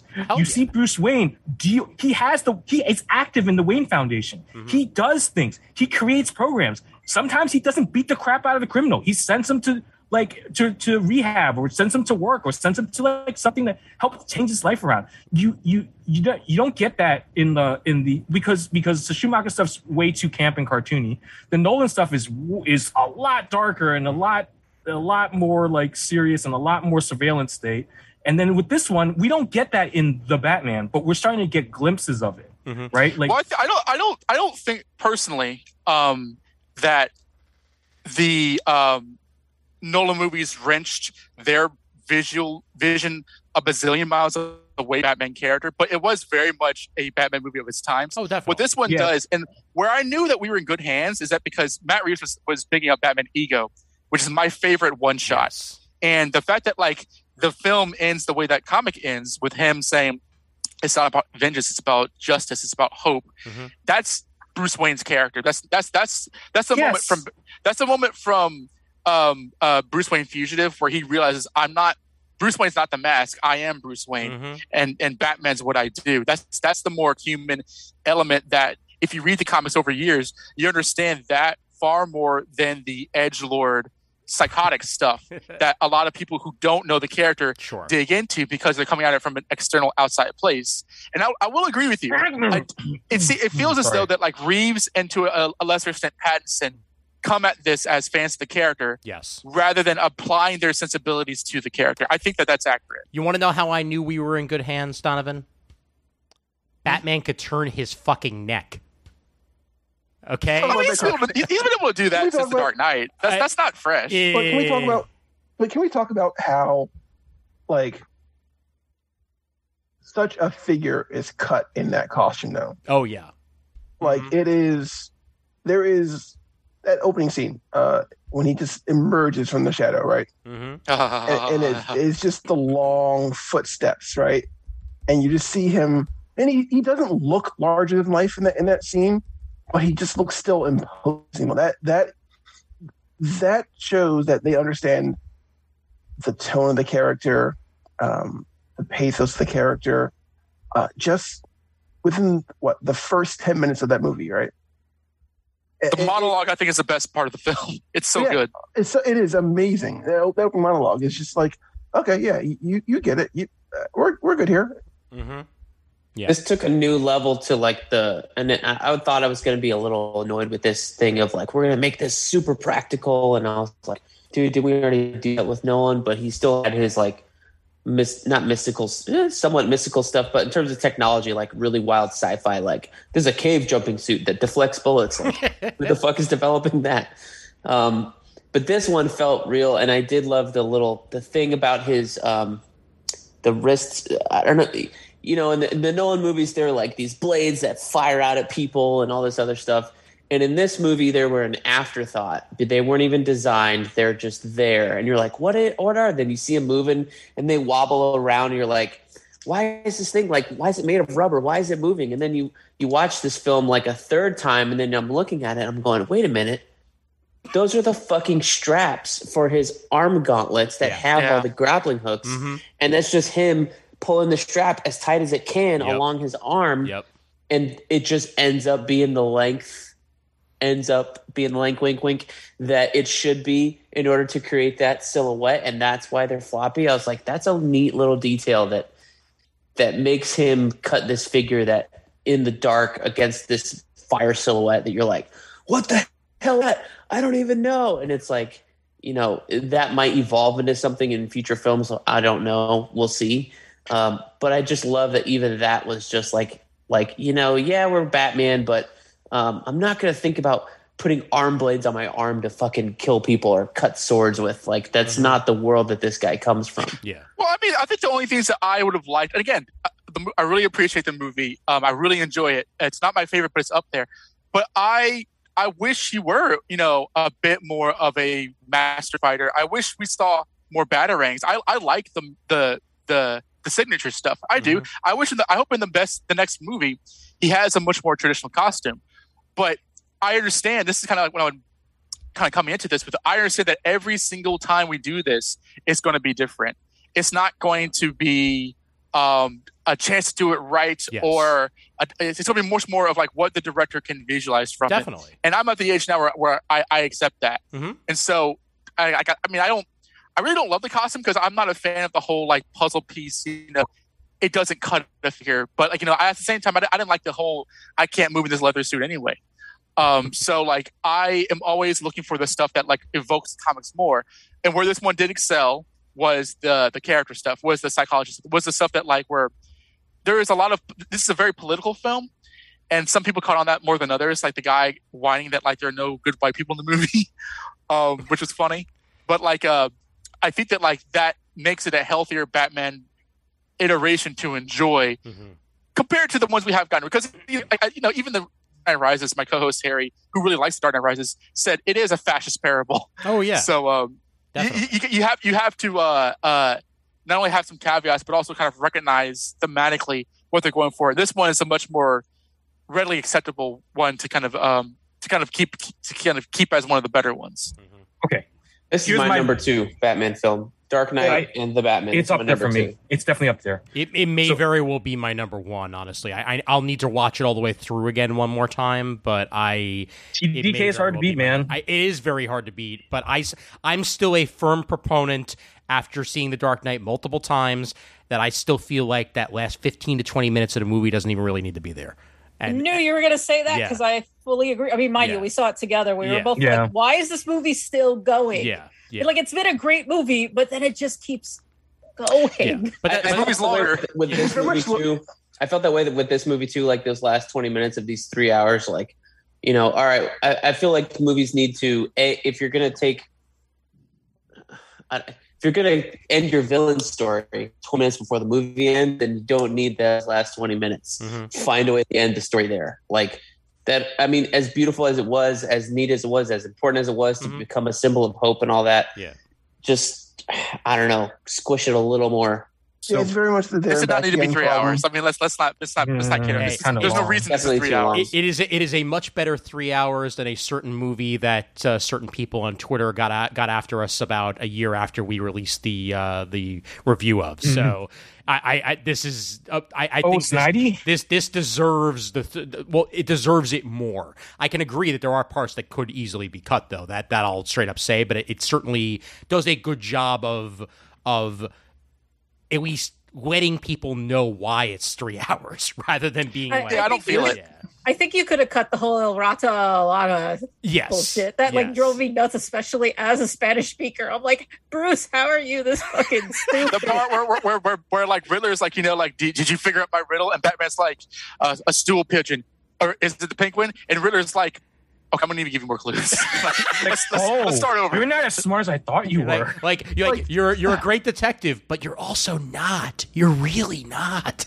I love that because he solved every riddle at the scene of the crime, but when like he's actually actively trying to solve the overall riddle, he's way off base. Exactly. Yeah. He thought that Riddler knew who he was, and he did it. That was great. You could tell like there was definitely something here. Like I know they talked in some EPKs and stuff about how like Michael Giacchino wrote that Batman's sound, that score, the theme, so good. Sith theme. So good. You mean the goddamn theme? I don't know.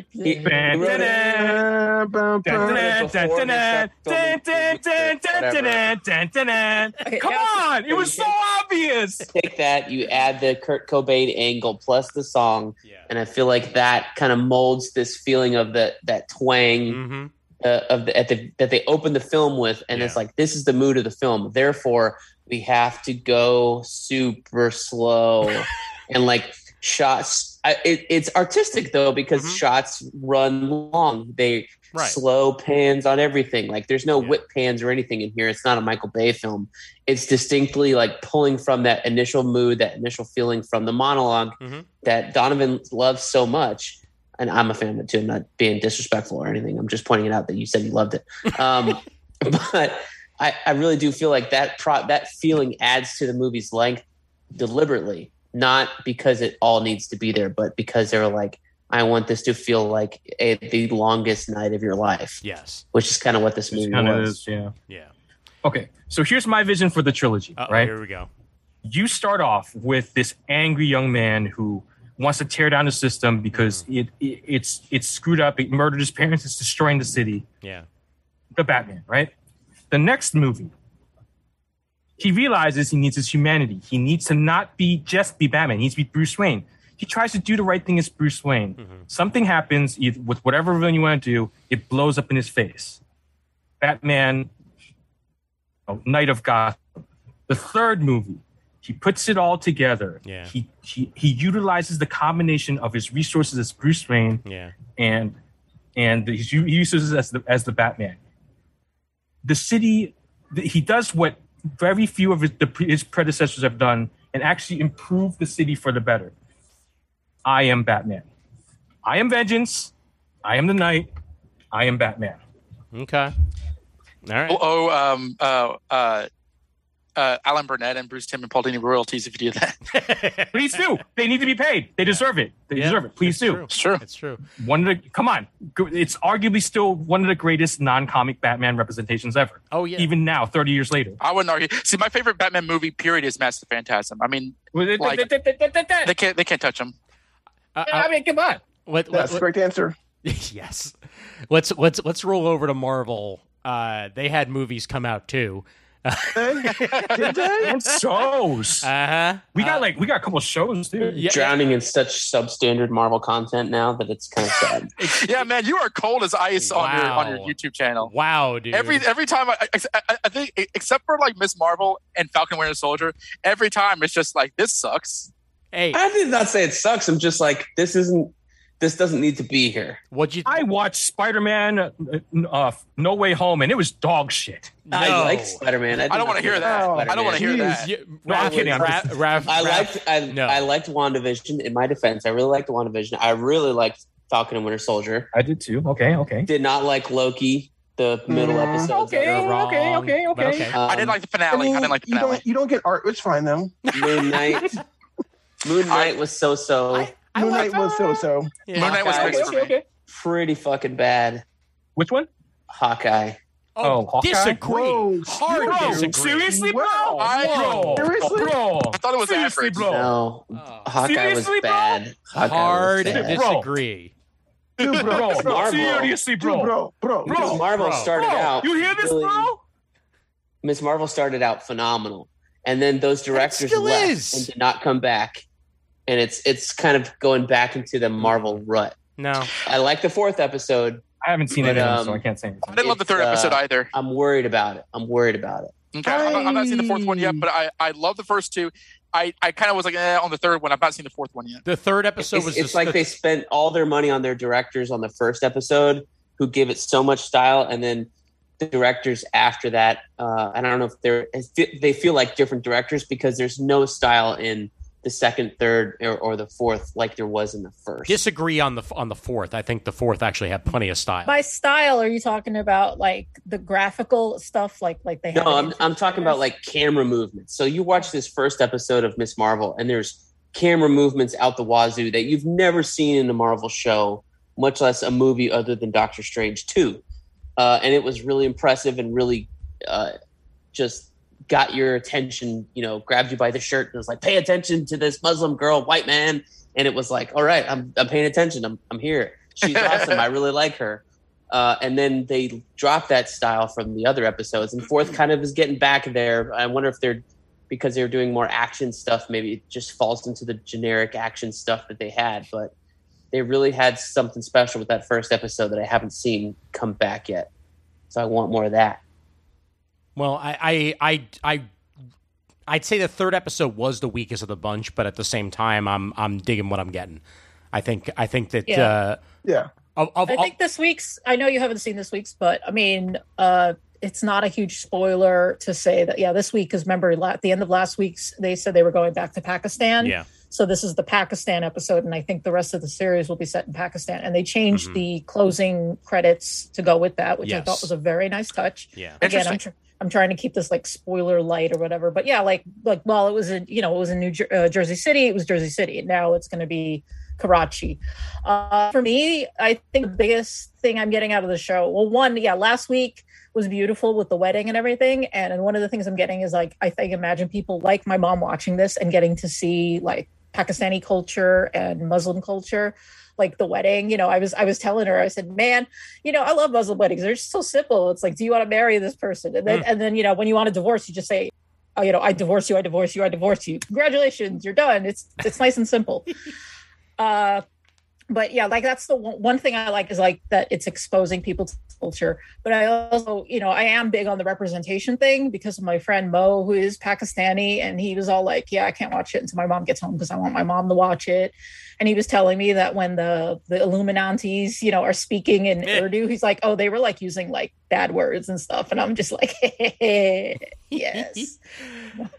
Well, the thing too is that I mean, not to give away what happens in this episode, but we've now actually gotten to some Ms. Marvel comics that I haven't read. Where with an introduction of a character in episode 4, which means I just have to go back and read the Ms. Marvel stuff that I didn't, because this is still G. Willow-Wilson's run that they're pulling from, just from later on in the era than I actually ever got to. Okay, so since we are okay with talking up to episode 3 at this point, last week's deep cut, Ian. Yeah. Oh my freaking God. Okay. The fact that we are going freaking Alan Davis on this shit with the origins of the clandestine. Like, Yeah. I'm like, oh yeah, okay, all right. yeah, like who I did not think that I would ever see them pull that deep, and I'm yet confused. they have. Elaborate, please. Clandestine is a series that Alan Davis worked on for many years over at Marvel, a bunch of different limited series that he did, and that's the group of characters that they are associating with the Marvel Cinematic Universe version, rather than going into Inhumans like in the comics. They're tying her lineage to Clandestine. So that's that. If you want to look further into it, it's on Marvel Unlimited. It's going to look very different because obviously it's a freaking superhero, story rather than like Pakistani mythology and shit like that. But I remember this. Yeah, this is where they're pulling from for the lineage of Ms. Marvel. So that raises a couple of questions. So yes. I wonder what they're doing with the Inhumans since Captain Black Bolt is off exploring strange new worlds mostly. Yeah. Captain Black Bolt. Yeah, Awesome. I mean, This is what they're doing. Zilch. Yeah, exactly. yeah, because so she's not an Inhuman, obviously, and you're also not getting. But he's a member of the Illuminati of Earth 868 or whatever. Right. one time, yes. will. Well, he was. Yeah, which He was, yes. Which we'll get Talking about to. Ms. Marvel. You know. Yeah, You shut your mouth, Raph. We will get there. Shut your I haven't mouth watched Miss about Marvel, Black Bolt. so I can't talk about it. Yeah. I gotta say though, there's a lot of kids or the actors on this show are superstars. Yeah. Aman Vellani. Oh, the yeah. guy Absolutely, yes. Her best friend Bruno. Is that his name? We don't talk about Bruno though. No. He's fantastic. The mom is fantastic. Yeah. The dad, Dad is fantastic. amazing. Yes. The dad's the Brother's best character. awesome. Brother and the new sister-in-law from the wedding episode. Yep. She's they all have superstar actors on this They do. casting. They really do. They really did exceed the regular Marvel show in that, because Hawkeye did not have that quality. Aman Vellani is a superstar, and she's got the charm that's natural, whereas I felt like the girl, what's her name? The girl playing Kate, at least on Hawkeye, Haley was trying too Steinfeld. hard. I like Haley Steinfeld in Bumblebee, and I've liked her in other stuff, in Pitch Perfect and all that stuff. But when she was playing Kate Bishop Hawkeye, I was like, you're trying too hard. Like, this isn't coming natural to you. It felt fake. But felt Kate like Bishop acting. also is a character that tries too hard. So Exactly. Well, this It's is kind the era a thing. of the fan. This is the Marvel Phase 4 of the fans. Like a lot of characters are fans of the Avengers in universe, Yeah. which is weird, honestly. But also natural. Like it actually true. makes sense. yeah, we're starting to get some sort of like legacy charactering, which is inevitable. Yeah. Especially, I mean, they're going Ironheart. Like Ironheart's going to be introduced pretty soon into the Marvel Cinematic Universe. She-Hulk. She-Hulk. She-Hulk, yeah. I mean, I wonder how Ironheart's going to go. I didn't watch Naomi, but based off Jamal's reaction to the Naomi show, that was the other newest character that's gotten a show like out of the blue. I'm Yeah. like, Ironheart had 12-ish. I mean, not 12, but she was the focus of something like very, very short, and then they quickly shunted her off into her own book, which then failed. And I did like her stuff when she was appearing in Champions, but like Miss Marvel has a lineage and a real fan base, whereas like Ironheart doesn't. So I'm kind of curious to see how this Ironheart show goes. Miss I Marvel think has that's a a dedicated fair team. curiosity, because as you say, it's not like Ironheart has the popularity of a Kamala or Miles, Right. Precisely, which doesn't mean that she doesn't deserve her show. But I think it's curious to at least ponder how can you envision this working? Let's go. Well, it's like Naomi. Yeah. They had 6 issues out of a comic book, and they're like, we're going to craft 13 episodes out of this show, and so season 2. And I'm like, you don't even know what the fuck the story is. How they do not that? because Brian Michael Bendis likes vanity projects and they obliged him because the companies have done that because he has been successful. Yeah. Even if he isn't what he was, even in the Ultimate Spider-Man day. Let's be real. He wrote Ironheart and he wrote Naomi for the same exact reason, because he adopted, or is his daughter adopted, or he has his daughter's black. Yeah. And he's running a character for her, which is fine, which is great. But Which is one of the worst things that you.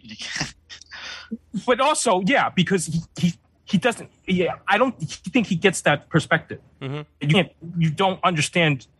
You're a parent, but you're not from the same background. You don't have that perspective, right? Like It's the disconnect that's right there. It's like, as a parent, like disconnect. The parent can sympathize with the child, but they don't really understand it. Right. Whereas Miss Marvel, G. Willow Wilson, wrote it. Toast to all you parents on this call that are giving parents. Did you guys catch Sanaa Amanat in episode 3? Yes, I did. In the crowd. Yeah, and Sana's been on this property since the very beginning. So there's a continuity, there's a history, and involves people who are of that background working on that. Right? Is Sanaa Amanat? I'm going to mispronounce her last name. Sorry. I know she was the editor of the original book. Did she come up with the idea? Like, is she credited as one of the co-creators along with G. Willow Wilson and Adrian Alphona? No. She was in on the ground floor on helping to build the character, but G. Willow Wilson is the creator along with Alphona. I just wonder, like, if you're an editor and you're in those rooms, in those meetings of character creation, if it was done in a meeting room, I'm just saying. Oh, that's a good question. As like a third party, do you then get credit as creation? From what I know about obviously creator credits are creator credits. Like, basically, like, that's kind of set in stone these days on I don't know she's that a Marvel they are employee. in comics, though, because if you're an employee, I don't know, but I'm just saying, like, I feel like most of the creator credits we see now is like writer, artist, then our creator. If you're an editor and giving input on the creation of something, then you might not be credited. Yeah, you're going to be credited. You're going to be credited as editor. If you're in the conversation, I'm just saying, like, hypothetically, I wasn't there. No, I know. In the conversation between, like, the editorial at Marvel and G. Willow Wilson, and you're like, hey, I have an idea, or hey, I think G. Willow would be perfect for this type of character we try and create, and then Miss Marvel comes in there, and then you get Adrian Alphona to design her, and then he gets a creator credit. Does that, from what that initial kernel, where the fuck does it come from? And if it comes from an editor in a conversation, does she? It all depends on. It all depends. Third creator credit. Exactly. It all depends on who created what. Basically, says Wikipedia says Kamala Khan was created by Sanaa Amanat, G. Willow Wilson, Adrian Alphona, Jamie McKelvey, and Stephen Wacker. Yeah. Jesus, I've never heard. Oh wow, they've included everyone. Yeah. So generally speaking, it's the writer that pitches, and then Marvel approves, and they assign the editor to it. That's always been. So. Yeah, that's true for normal comic stuff. But Miss Marvel had a mission behind it from the beginning. Yeah, that's the thing. I think that's why this is much more of a conversation than it normally would be. Yeah, and that's also why Sana has kind of stuck. I mean, she's stuck with the character, long after G. Willow Wilson's gone elsewhere. Well, you got to remember that G. Willow Wilson is a convert, and she is a white lady from Boston. So even if she understands the faith part of it, the actual, like, the culture, the background, the childhood part, Sana would have the idea. Yeah. So exactly. I get that does make a lot more sense. That she gets the credit. But like, that's the thing. Like, Miles works because I don't know. I think Miles worked in spite of Bendis as opposed to, like, because of Bendis. Because the readership was starving for that kind of character, despite all the blowback.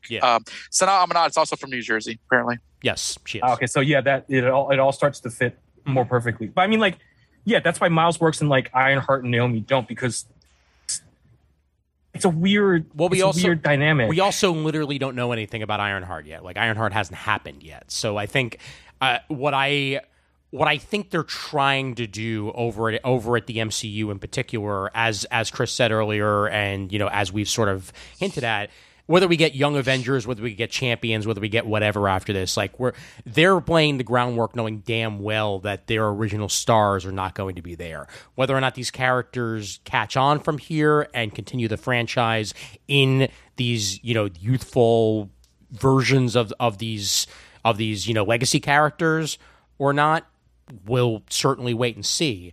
But I think they're damn well aware that they have ingrained franchise potential one way or the other, and hopefully they're going to put the time and the effort to build Ironheart out past what she's had in the comics, as has happened other times as well when characters have gone from the comics to the screen. Like, there's changes made and there's adjustments and improvements in some ways over others. You'll never see me coming. Exactly. The greatest. Yeah, I'm not giving excuses. I'm just saying, like, I honestly just want to see what they bring to the table. You know. Well, for me, I mean, like, and I think of the, since we're all comic book fans, I feel like the TV shows are like the monthly comics, and the movies are like the big events. Yes, you're right. And I think that's why, like, I don't mind. Like, look, I've read Superman every single month for almost like 25 years. Up until 2019. I don't love every issue of Superman, but I read them because I enjoy them in a very general sense. So, like, I mean, I don't dislike. I haven't watched Miss Marvel yet because of my eye issues, but like, I don't mind. I've enjoyed all the series so far. Maybe not like, Hawkeye was. I'm never going to say Hawkeye was a classic, but like, Hawkeye was enjoyable. It was Hawkeye a fun little Christmas story. Yeah. It was a nice diversion for a couple weeks, but like, that's like any like Marvel miniseries nowadays. You pick it up, you go, oh, that was kind of cool, and you put it back. That's it. You had your fun. Even what if Miles Morales was Thor? Let's not talk about that. I haven't read it yet, and the few panels I've seen, oh my god, that guy's. He needs to feel bad. Yeah, I hope he feels bad. He does. He is profusely sorry. It was an accident. He's profusely sorry. And he needs to feel worse because the last time I saw something like this was when Christos Gage wrote Luke Cage in an Iron Man comic, and he made him stunt straight up like DMX. I'm not black, even I was offended. That's no accident. Come on. How is that an accident? That is the fucking worst take ever. We're gonna make Asgard urban New York, and therefore there's gonna be fucking graffiti everywhere because urban people and black people don't value their neighborhood. So we're just gonna put graffiti. By Odin's fate, I will smite thee. That's not what graffiti is. Piece of crap. It was absolutely was, but his intention was I can tell you what his intention was. His intention was to sort of like use the story as a way to kind of show honor towards what his affinity for like 90s hip hop. It came off horrifically racist. Oh yeah, it is a racist comic book, but it's not like it sounded like racist. A really, really white guy wrote that. Yeah. Who barely listens to hip hop. Latino guy. That's what I thought. Is like that's this the thing. Like it's a white guy wrote it. You should have known better, my man. Yeah. Well, whether or not you think that's what I'm saying. Like that's what a white guy's perception of graffiti is. But someone who lives in that culture, like you see graffiti on a neighborhood, they're like around here in Orlando, they just paint over it or something. Unless it's a big mural, but just random. He teleports all eyes on me. But one question though: where were the editors? Where were they on this book? They're also really white. That too, but that would have been so many red flags right across my desk. Like so many red flags. You know what the problem is? You know what the problem is? Because it was, and no excuse whatsoever. Because honest to God, it should have never freaking happened. I guarantee you, they were like, it's a what if? Who's gonna care? And that's I don't know if that was the actual reasoning behind it or whether or not there was actual like editorial failure on this, but I guarantee you that's the thoughts that went through their head. It's a what if, it's a what if. We can do whatever we want with the what if. Like there's even some things that you shouldn't do with the what if. I mean, you could. I'm not seeing a lot of it was good or right. A long time. Yeah. Whether it's this or like the Psychopath Turning Red review is like editors don't really exist anymore, do they? Like there's no sense of like checking people's work anymore. No, I'm on 9 books. Fuck off. Oh God. Going back to the MCU stuff though, real quick, is that I want to know how this all turns out with the premiering characters on Disney Plus first. Now that we're finally having that happen. Because up until now, it was all series based on existing characters, one way or the other. Like Falcon and Winter Soldier. We'd seen Falcon, we'd seen Winter Soldier. Hawkeye. We got Haley Steinfeld's, Hawkeye, but also Hawkeye was in it. So clearly established. Loki, same thing. Now we've got Moon Knight. We got Ms. Marvel. We're getting Ironheart. She-Hulk. We're getting She-Hulk. These are all characters that are being introduced here, and I kind of like that they waited a bit until that happened. Kind of get us like used to the idea of Marvel TV shows, and then start introducing in the created for TV that will then wind up showing up in movies later on. I wonder if that's just a a symptom or a consequence of the coronavirus pandemic. You know, TV could go on, and their TV plans, I felt like they happened a little bit later, but it was kind of right on schedule. Whereas the movies, you know, they pushed Black Widow like a year and a half before finally said, fuck it, just, you know, Scarlett's going to sue us anyway, get us out of here, and just kept going from there. Because these movies were supposed to come out like a year and a half ago, and they've all been shifted right so far that you're not seeing the lineups or whatever as maybe we could have had there been no terrible pandemic. Well, I mean, Black Panther still would have been delayed. Yeah. I know Ms. Marvel had been done for like 2 years ago. Like that they were doing that show during 2020 when they were filming it, I believe. But look, I mean, what? Remember, was it? I think the Marvel, the MCU press junket from during pandemic when they dropped the entire slate of all their shows here. Yeah. And those have now been pushed back 6, 9, 12 months also now. Yep. So, but I think like the reason, go back to your question, is like the TV shows are such a good way to gauge the temperature of a character. Oh yeah. And on the cheap, right? So why would they, if you can do six episodes of a TV series and get establish an audience, and also get the tone of, okay, is this character going to work here? Can we retool some things here on the cheap? Why the hell would you not do it? Exactly. Yeah, I think I told you guys this before, but like I work at Daylight, Barnes and Noble, and like throughout all last year, I was short ordering Wanda and Vision comics, Sam Wilson Foul Cap stuff, Loki comics, and they sold very precipitously, like very, very glacially. Mm-hmm. And I ordered some Moon Knight stuff, and like Moon Knight just flies off my shelves. All in the Lemire stuff, like everything that we got, like constantly. And Miss Marvel's starting to sell okay, but like I think you have a point where like the new characters are sparking more of an interest right now than like in terms of like, you know, like actually going to the comics than the familiar characters throughout the first 3 phases. Mm-hmm. Definitely. At least from my perspective. Yeah. No. So like, do you... That sounds like normal comic book sales to me. Yeah. I mean, that's what happened when...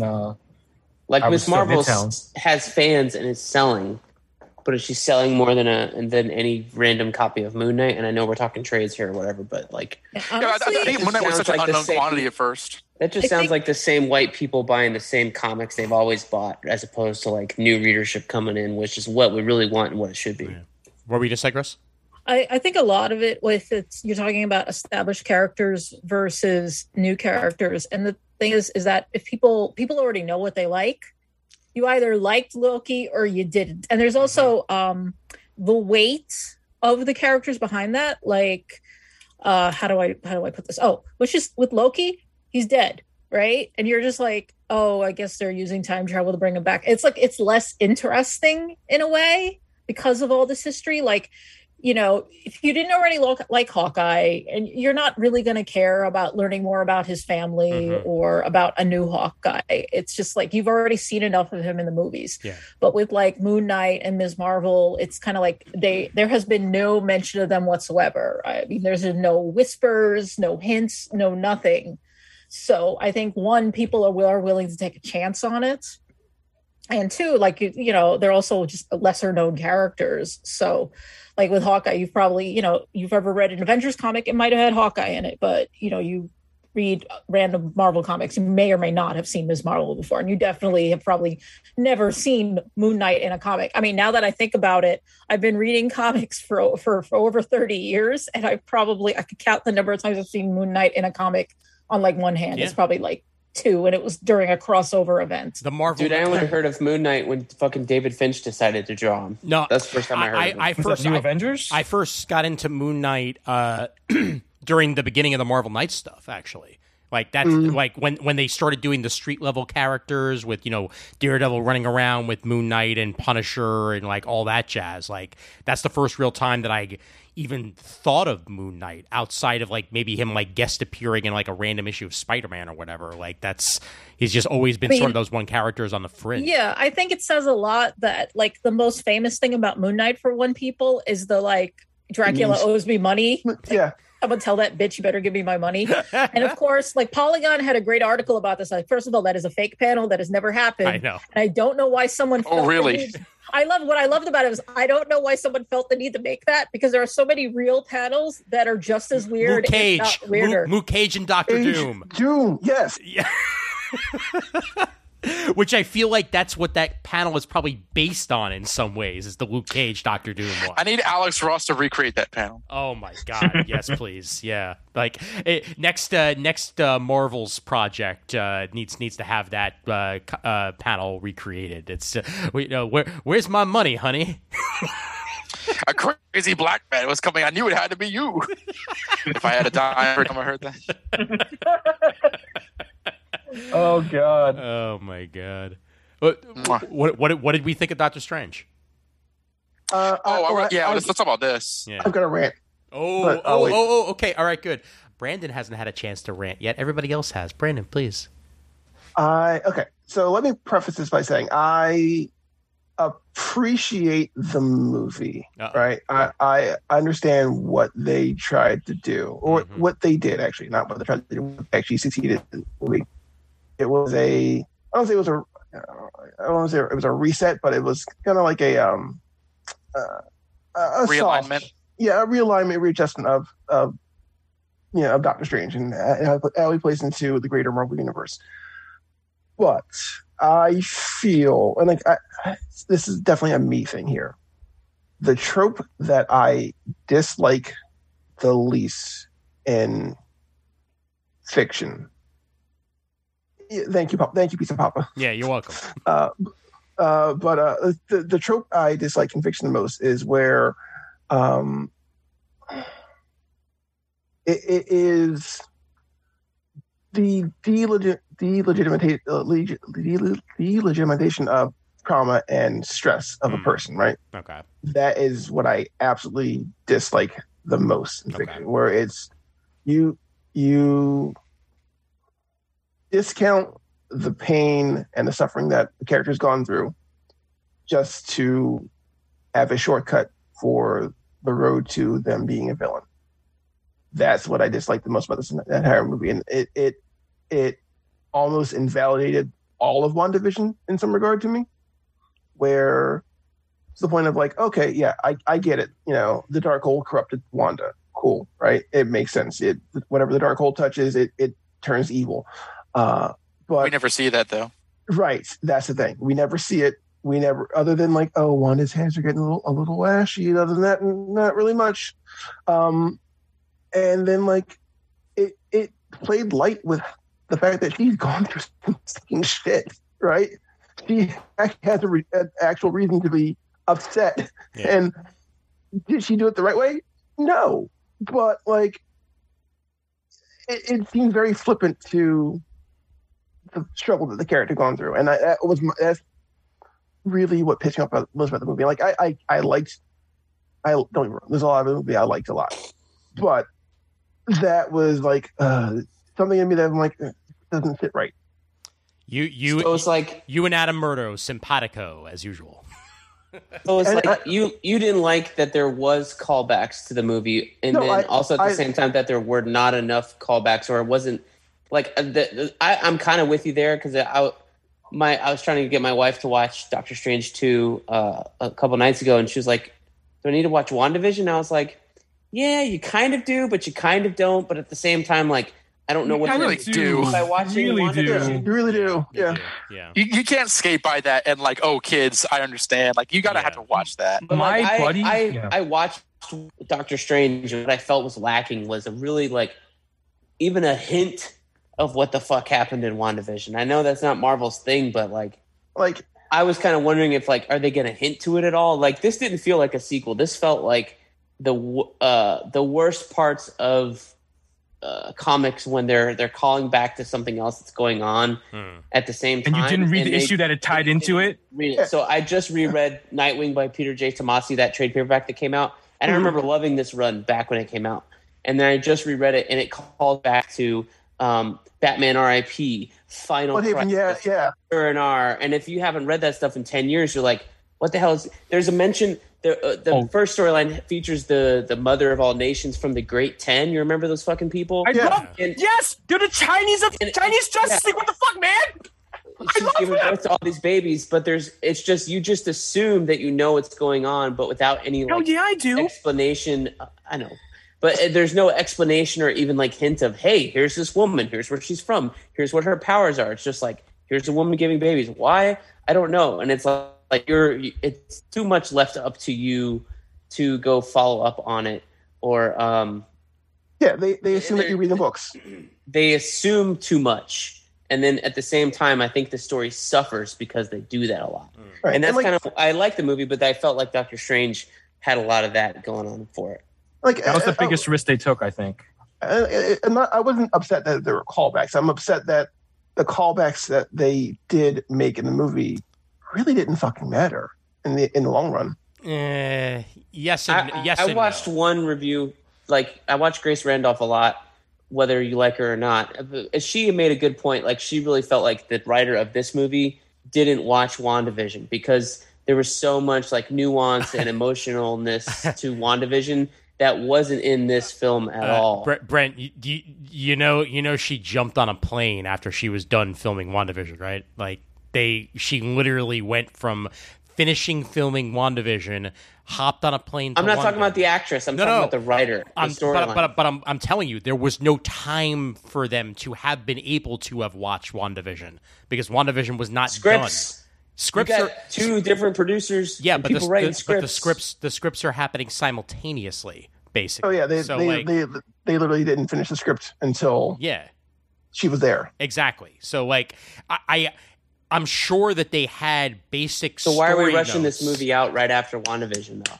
Because this movie could have waited.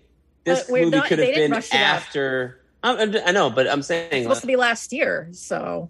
So it's even worse. I'm saying in the timeline, if you're lining up your production schedule and you're like, this movie comes out not right after WandaVision, could have, should have, perhaps, but a year, it was pretty much a year, right? But at the same time, in our production schedule, we haven't had time to look at the story or look at the finished product of WandaVision. We're going to rush from WandaVision production, season 8, episode 8, into production of this movie. And the writers have not talked, the directors have not talked, they've not ingested any of it. There's no intake of it. And therefore the product you have between the two of them, while there is connective tissue, doesn't have that same emotional resonance that ultimately the superior product, WandaVision, brought to that character because you rushed into it. Whereas if they had waited and put this movie out, I don't know, in where Thor Ragnarok falls, or even where Black Panther 2 is going to fall in the fall this year, you might have had that time to at least ingest some of that. Like, how's it shaping up? Oh, well, it's really emotional. Oh, well, maybe we need to add more dialogue about the Vision in here, or even mention that he fucking exists still, or what the hell happened to him. Like that whole. She also doesn't even know that he still exists. So that's not. It was just like Wanda wants kids. Why? Okay, go watch WandaVision, and you watch WandaVision, you're like, okay, I don't understand. I know where she's coming from, but I don't. It was like this. I mean, let's be they're heading toward each other, but they missed. Yeah. I mean, look, it is a symptom of the era, the pandemic era, and you can say, well, they could have waited longer. But if you want me to be really, I don't know the word for this, practical about it, is the fact that they've already delayed it, and they have paychecks. They have people to pay. People they need their money. Mm-hmm. Like, you can't just say, "Oh, we'll just wait another year," because I wasn't saying that. I was saying in the production order, you had Black Widow, Eternals, Shang-Chi. All some of them were great, some were not. In terms of production order, you could have said, "Well, we need to space this out a little bit more." Just just we internally can get our shit together. But again, I'm saying saying that the way they do their books, and I'm not saying this is the best way. It's just that they already are expected to have movies at certain times that bring in money at certain times, and then you pay out, your workers at certain times. You pay out your shareholders because, oh God, the shareholders can't go without their money. And the fact that everything was already delayed, like I think of this as very similar to the writer's strike in 2007, 2008. And the fact is, like, you go back and you look at the art made and, you realize these people were just doing the best they could. I mean, honestly, a lot like shows got cut off and, they rushed their endings just like they did with the pandemic. Mm-hmm. And they could have waited. They could have been like, oh, we'll just pick this up. But again, because they have schedules they have to meet, they have, expectations that have to be, again, I'm going to keep saying shareholders. Like, you're if they tell you need to do 20 episodes and there's a strike and you only have 15, you're like, well, if I could do 18, that'll make them slightly happier, but you still have to make a lot of compromises. I hope I'm making sense, because now I'm starting to really doubt myself. You're totally making sense, because Heroes season 1 was the best season of television that we'd seen in a long time. And then the writer's strike happened and season 2 still had to come out. And that was the worst season of television we'd seen. And plus, Next Generation season 2. Let me also hold on, Brandon. One more addition to what Chris is saying is that there's a world out there where Doctor Strange came before Spider-Man, because originally that's where it was in the slate. So the way they fit those two together is so clunky. Like, they had to throw in this mention, we have some experience with the multiverse. Like they threw that in, but then that was a reshot scene. Yeah, of course. Yeah, it had to be, but it also feels weird because then I'm trying to imagine how No Way Home would have played had it come afterwards. America would have been the role of MJ, and or she might have even been with them, like Ned and MJ. It might have been Ned, MJ, and America, basically, because America was supposed to be in that movie originally. Yeah, so. I did not know that. That's weird. Yeah, in a characterization way, I've talked with Ian about this before. Yeah. I do find that No Way Home works better taking place before Doctor Strange, because even if Stephen doesn't remember, I feel like he might have been influenced by Peter, because let's be honest, like, most of the movie is Stephen's fault. Yes. It is not Peter's fault. Yes. He's a freaking kid. He doesn't understand magic. He's got all these concerns in his head, and Stephen treats him like he's an idiot for half the movie. And then eventually he kind of like, when he says, oh, I have to remember you're still just a kid. And I'm like, thank you. I've been screaming that for the past 90 minutes, you moron. Yeah, a kid's going to panic. That's what he does. And I feel like the way he treats America is a lot kinder. He shows her a lot more grace, which is part of the movie. Is at the end, he's like, I'm not like that other Doctor Strange. I'm not going to hurt you. And I can feel like in a characterization way, it fits better coming after No Way Home. Like, he learned his lesson, even if he doesn't remember it. He just learns to have a little more patience with teenagers. Yeah. No, he should remember. It's just that he doesn't remember that it's Peter Parker under the mask. Well, he does remember. He remembers something happened, because he's not going to remember why it happened, because that would involve remembering Peter. Right. I will point out, and I love. He tried to help Spider-Man and screwed up. Yeah. Yeah, I do love that. In going back to No Way Home, I'm like he sheds a little tear. When he's like when he says, "We won't remember you. I won't remember you," and I'm like, "Oh, are you gonna miss the little dork?" All of us who love. Yeah. Well, no, we won't remember you. We love you. It basically cements Doctor Strange as a damn good uncle. Like, by the time Doctor Strange and Multiverse of Madness is done, it's like, okay, this is not a second movie in a row where Doctor Strange has essentially been surrogate uncle. Like, wait. Oh no. Wait. What? Shang-Chi is Jackie Chan, and Doctor Strange is uncle. So the Marvel Universe is the Jackie Chan Adventures. So Brandon, you had things that you wanted to add. Please go right ahead. Raph never said anything. Just continue on as if he's not on the call. I'm going to leave this spell. None of you are going to remember my words. You won't remember me. Talisman not important, okay? Talisman not important. Brandon, you had to say uncle. Brandon, you had one more thing. Go ahead. Well, Gui Gui Fighty Chow, so to say. But like, going back to what Chris and Brent were talking about before, like, it's, like, there was a slate here. That's kind of what fucked everything over in the first part, is that, when you have a slate, you pay for these dates in these theaters. You are going to say, hey, by this date here, I'm going to have X amount of money out to these dates here. And like, I wish sometimes, like, the problem with modern movie making is that we always have to have, a slate. You look at like DC now, or you look at like Marvel before. Like, they announce their entire phases, and then everything gets shuffled around, and everything gets kerfluffled, and now we're like, oh, look around. Something happens like the pandemic here, and now we have all our thumbs up our asses right now, right? And like, I just wish that, that they were able to just tell a story one at a time, like they could originally with the original Marvel Cinematic Universe. Of like, okay, here, look, we have a plan here for some movies here, but we're not going to tell you all of them. I just wish that, we can kind of go back to that sometimes. Yeah. We were supposed to have a dark universe fully populated by now. We were supposed to have a core movie 3 years ago. The Monsterverse should be healthier than it is. We were supposed to have a Green Lantern core TV show by now. Mm-hmm. We were supposed to have a Ben Affleck Batman movie before it was going to be the Batman. Joe Manganiello was supposed to have a career by now. Yeah, I know exactly. Can I get into the multiverse? Yeah, go ahead. I think they should change the title of this movie not to Multiverse of Madness, but to Alternate Verse of Madness. No. One pit stop of madness. One pit stop of madness. Hey. We traveled through a bunch to get to one, and then we stayed there, and that does not make a multiverse. Donovan. I was looking forward to this because there are a lot of things I really like in this movie. Ultimately, I enjoyed this movie. I think Sam Raimi showed up on set with a boner. Yeah. He directs the hell out of this movie. It's awesome. I think with Olsen does a rocking job as a scary villain. I think it's honestly a half measure. The whole strange character development, the whole are you happy thing. Mm-hmm. I don't know how much we can possibly get from that. Yeah. But I appreciate it because he has been really cold in the MCU so far. Mm-hmm. I like America Chavez. The cameos generally were awesome. They blew my mind. But I can't let go of I don't see how Kevin Feige and the screenwriters go from, okay, you're watching WandaVision and you're with Wanda the whole time, and there's just going to be a villain, baby crazy, and then the audience is just going to accept that. You don't watch WandaVision and watch that last episode and think she's going to be evil. She ends up because she doesn't kill Agatha Harkness. She ends up always doing the right thing. And what's the last thing you see of her? Yeah. What's the last scene you see with her? Exactly.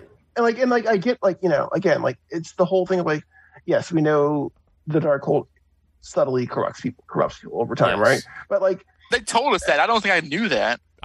They said it feels like that. It just took a couple of shortcuts. Yeah, a lot of shortcuts, and that's the big thing. It wasn't earned all the way. Yeah. Well, so straight up, I think it's actually disingenuous to the character.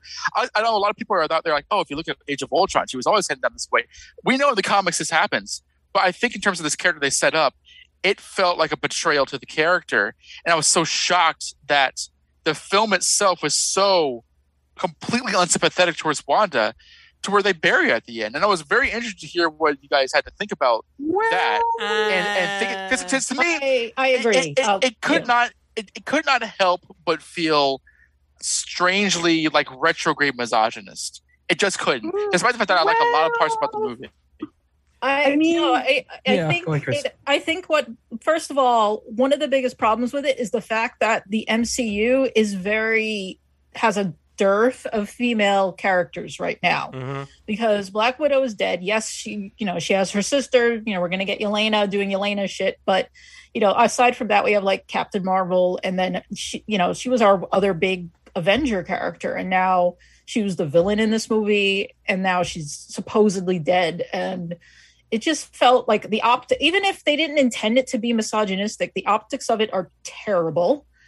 And you're right, it does seem to fall into the trope of baby craziness. I actually would have accepted a movie where it was a little more gradual, maybe Steven goes to her for help, and then she realizes that this is a way to get the kids back, as opposed to being the villain off screen before it even starts. Mm-hmm. Yeah. I think that's because, like I said, the optics of it are probably the worst of it. I'm sure they weren't trying to be assholes about it, and they wanted WandaVision to kind of lead into it, and they wanted to do this whole thing about, how much it hurts. It does suck that it also feels like Vision barely exists in her mind at this point. All she cares about are these two stupid little kids with their stupid ice cream song. My mom was like, "Oh, that's so cute," and I'm like, "No, this song is fucking terrible, and I wish these kids would die." Whoa! They're not real. They're not real. You know? Tommy, Billy, I hate you. Oh my god. Also, can I point out that they were watching Snow White, which I thought was the weirdest thing. I was like, "Hey, Disney product placement, Disney don't Plus." you? Well, Disney Plus. Also, I and Steamboat Willie for some reason they're just like. It was the one thing that was a little bit unbelievable to me is that, and I mean, I get why they got the same actors because literally, you know, WandaVision had just wrapped, so obviously they're gonna get the same actors playing the kids, but like, it's established in the show that they hyperage and that they get to that age. So you're telling me that this is the one part that was unbelievable for me out of all the shit is that you're telling me that all across the multiverse, Wanda's kids hyperage. And you're also not in that universe. Maybe she didn't want the surly teenage ones that she saw in like 1,000 other universes. She's like, no, I want the cute ones that sing stupid songs about ice cream. I can't even sing in sync. I know. 7 to 8 is a great age. I'm in it right now with Olivia. Well, yeah. She sings to you. She has fun stories still. She listens to you. You can ask her to clean up. You can ask her to brush your teeth. She'll do it. Sometimes you have to remind her, but she's still cute. Like, I have fun stories, Brent. It's a good age. I have fun. I will clean up. I have fun stories, Brent. But also, very different experiences. Every world. But you don't like lean into my face and yell at me. Every world across the multiverse. Wanda created these kids, or she's got an off-camera husband that we don't know. Maybe that universe Vision was a real person and never a synthesis. Vishon, that was her. That's Sean. His name is Vishon. I mean, okay. Dido got that one. For what is drip if not floss? I think I know what this episode is going to be titled anyway. I've been welling a lot, so let me get a couple of these things out. One, I don't think Wanda's dead at all. Yes, what the fuck was that red flash? She's not dead. Of course she's not dead. Two, the original story about Wanda's kids pretty misogynistic, so referring to it was and not making it misogynistic was already an uphill battle. Yes, that's true. True, very true. Three, using Michelle Yeoh's multiverse rules, maybe the ones where those kids are that age and Vision is not around, or the ones that are most proximal to that reality. It's a great movie. Okay. No, real quick. Don't tell me. No review. No. I'm not saying anything. I don't want to hear shit. No. I heard that you're supposed to go into that movie knowing nothing, so I haven't seen the trailer. I haven't seen the review. I'm waiting for it to be able to be rented. I'm not fucking buying a movie. I'm waiting for it to be rented. I'm buying it. It's the best multiverse movie I've seen in a long time. That's all I'm saying. It's pretty amazing. Yeah. I don't want to even see it. Ian, okay, fine. I love this movie. Sorry, I wanted to jump in and just say really quickly. I hate the part where it's like, oh, all those dreams you have, those are actually multiversal versions of yourself. And Wong is like, oh, the one where I'm naked and the cloud is chasing me. And I'm like, that's the worst one you have because I have had sex with so many people in my dreams, and I don't want to realize that. Oh God, there's a version of me that did that because that is messed up. I fought the Sentry once. I would suggest to Raph's point about because obviously yes, the original story was sexist, but Wong was originally an Asian stereotype. I mean, and they know better than to do that. So I would imagine that they would be a little bit more thoughtful in adapting this. Because I mean, look, I love the MCU. Sorcerer Supreme now, come on. But some of the early MCU stuff it does have its issues with the fact that Black Widow's the only woman for ages. You couldn't just insert another Marvel superheroine earlier. Yeah, they did with Wanda in the second one. In Avengers 2, Wanda shows up. But but what about in the other Captain America? I mean, you had 12 movies before Ultron. Yeah, exactly. That's not till after Age of Ultron. Well, that's not. I don't want to get too loud, but that's not particularly addressing my point exactly, because my point is that the MCU, yes, it's had a women problem. But this is a particularly visible one that I would imagine they would have had the foresight to sort of at least navigate in much easier waters than because again, off screen. Oh, we all know the Darkhold makes you crazy. I didn't fucking know that. I knew that because they basically said as much in WandaVision. Yeah, but I mean, like, Barely. But barely. again, she is that show. At least to me, the implication was that she could become more powerful, or what have you. But to have her to show up, being a villain in progress, this was advertised as a Strange Wanda team up, and that was done for a swerve. But except for myself and Brandon and Chris, do the three of you not feel that was just a little bit yikesy in terms of like the gender politics? It definitely was. My thing is, I wonder was it always the plan to have Doctor Strange follow up WandaVision like that? Well, was that always the plan? He was originally supposed to show up at the end of WandaVision in the finale. Well, also, I'm a white guy. What do I know? And in 2022, I can't say. Well, Raph, I mean, you know what the original. I love that caveat I have now. Thank you. Yeah, you know what the original plan for Doctor Strange and Multiverse of Madness was. I don't know. Well, before the original director left, Wanda wasn't even going to be a villain. It was going to be oh God, what's the name of the Doctor Strange villain that they were going to go with instead? Nightmare. Thank you. So here's my thing. Nightmare. I wonder, going back to the point before, like, what if they had stuck with that and then Wanda does get corrupted? Right? Like, that actually makes I'm totally agreeing, because I think Scarlet Witch got short shrifted. Like, I think if you did the Nightmare story, if Nightmare was the enemy and Nightmare tempts Scarlet Witch with the power, and then somehow, I don't know how you resolve that particular problem at phase 1 and 2, but that might have been that probably was the better story than what we got. That's possible. I mean, that's the thing. In the end, though, I did actually wind up enjoying this movie a lot, and frankly, I actually dug most of the Scarlet Witch stuff that was going on. I think that has to do with Sam Raimi, them letting Sam Raimi be the Sam Raimi since Drag Me to Hell. Oh yeah, hell yeah, that was in the Marvel such a Sam Raimi movie, definitely. Yeah. Oh God, that piano battle. Oh, so good. Also, that piano battle. So cool. If you had shown me that piano battle during reading fucking Final Crisis Superman Beyond and Final Crisis issue 7, I might have understood it 15 years ago. My favorite moment of this whole thing was Superman blew the ultimate brown note and destroyed what's his face. That's what it was. That's simple. What do you not understand about the fundamental forces of good in the multiverse represented by Superman? Come on, it's not that hard to understand. So bad, fucking. Okay, Raph Morrison brought it back. Listen, Morrison and I are on the same wavelength. Okay,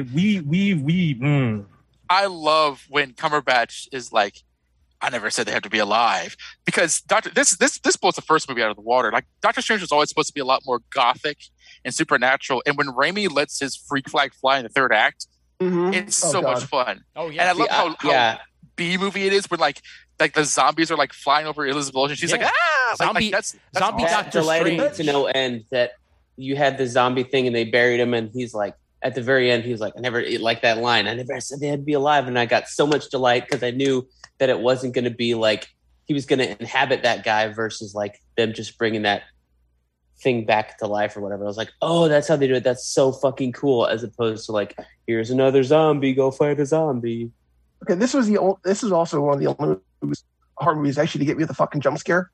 Mind you, that jump scare in the tunnel where she just fucking pops out of nowhere. I'm like, oh, that was actually horrifying. Yeah, actually, she got me when Captain Picard died.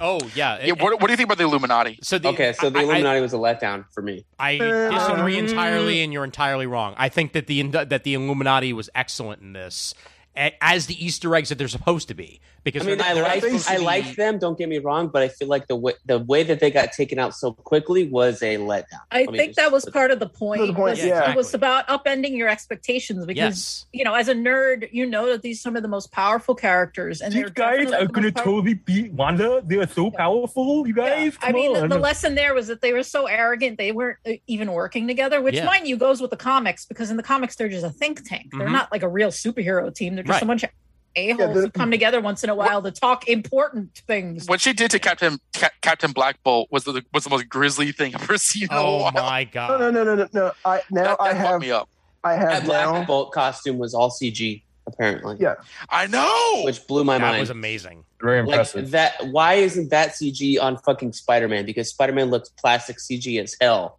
but yet Black Bolt looked like So they good. really put a Yeah. suit on him. What's up with that? But, Also, I don't understand.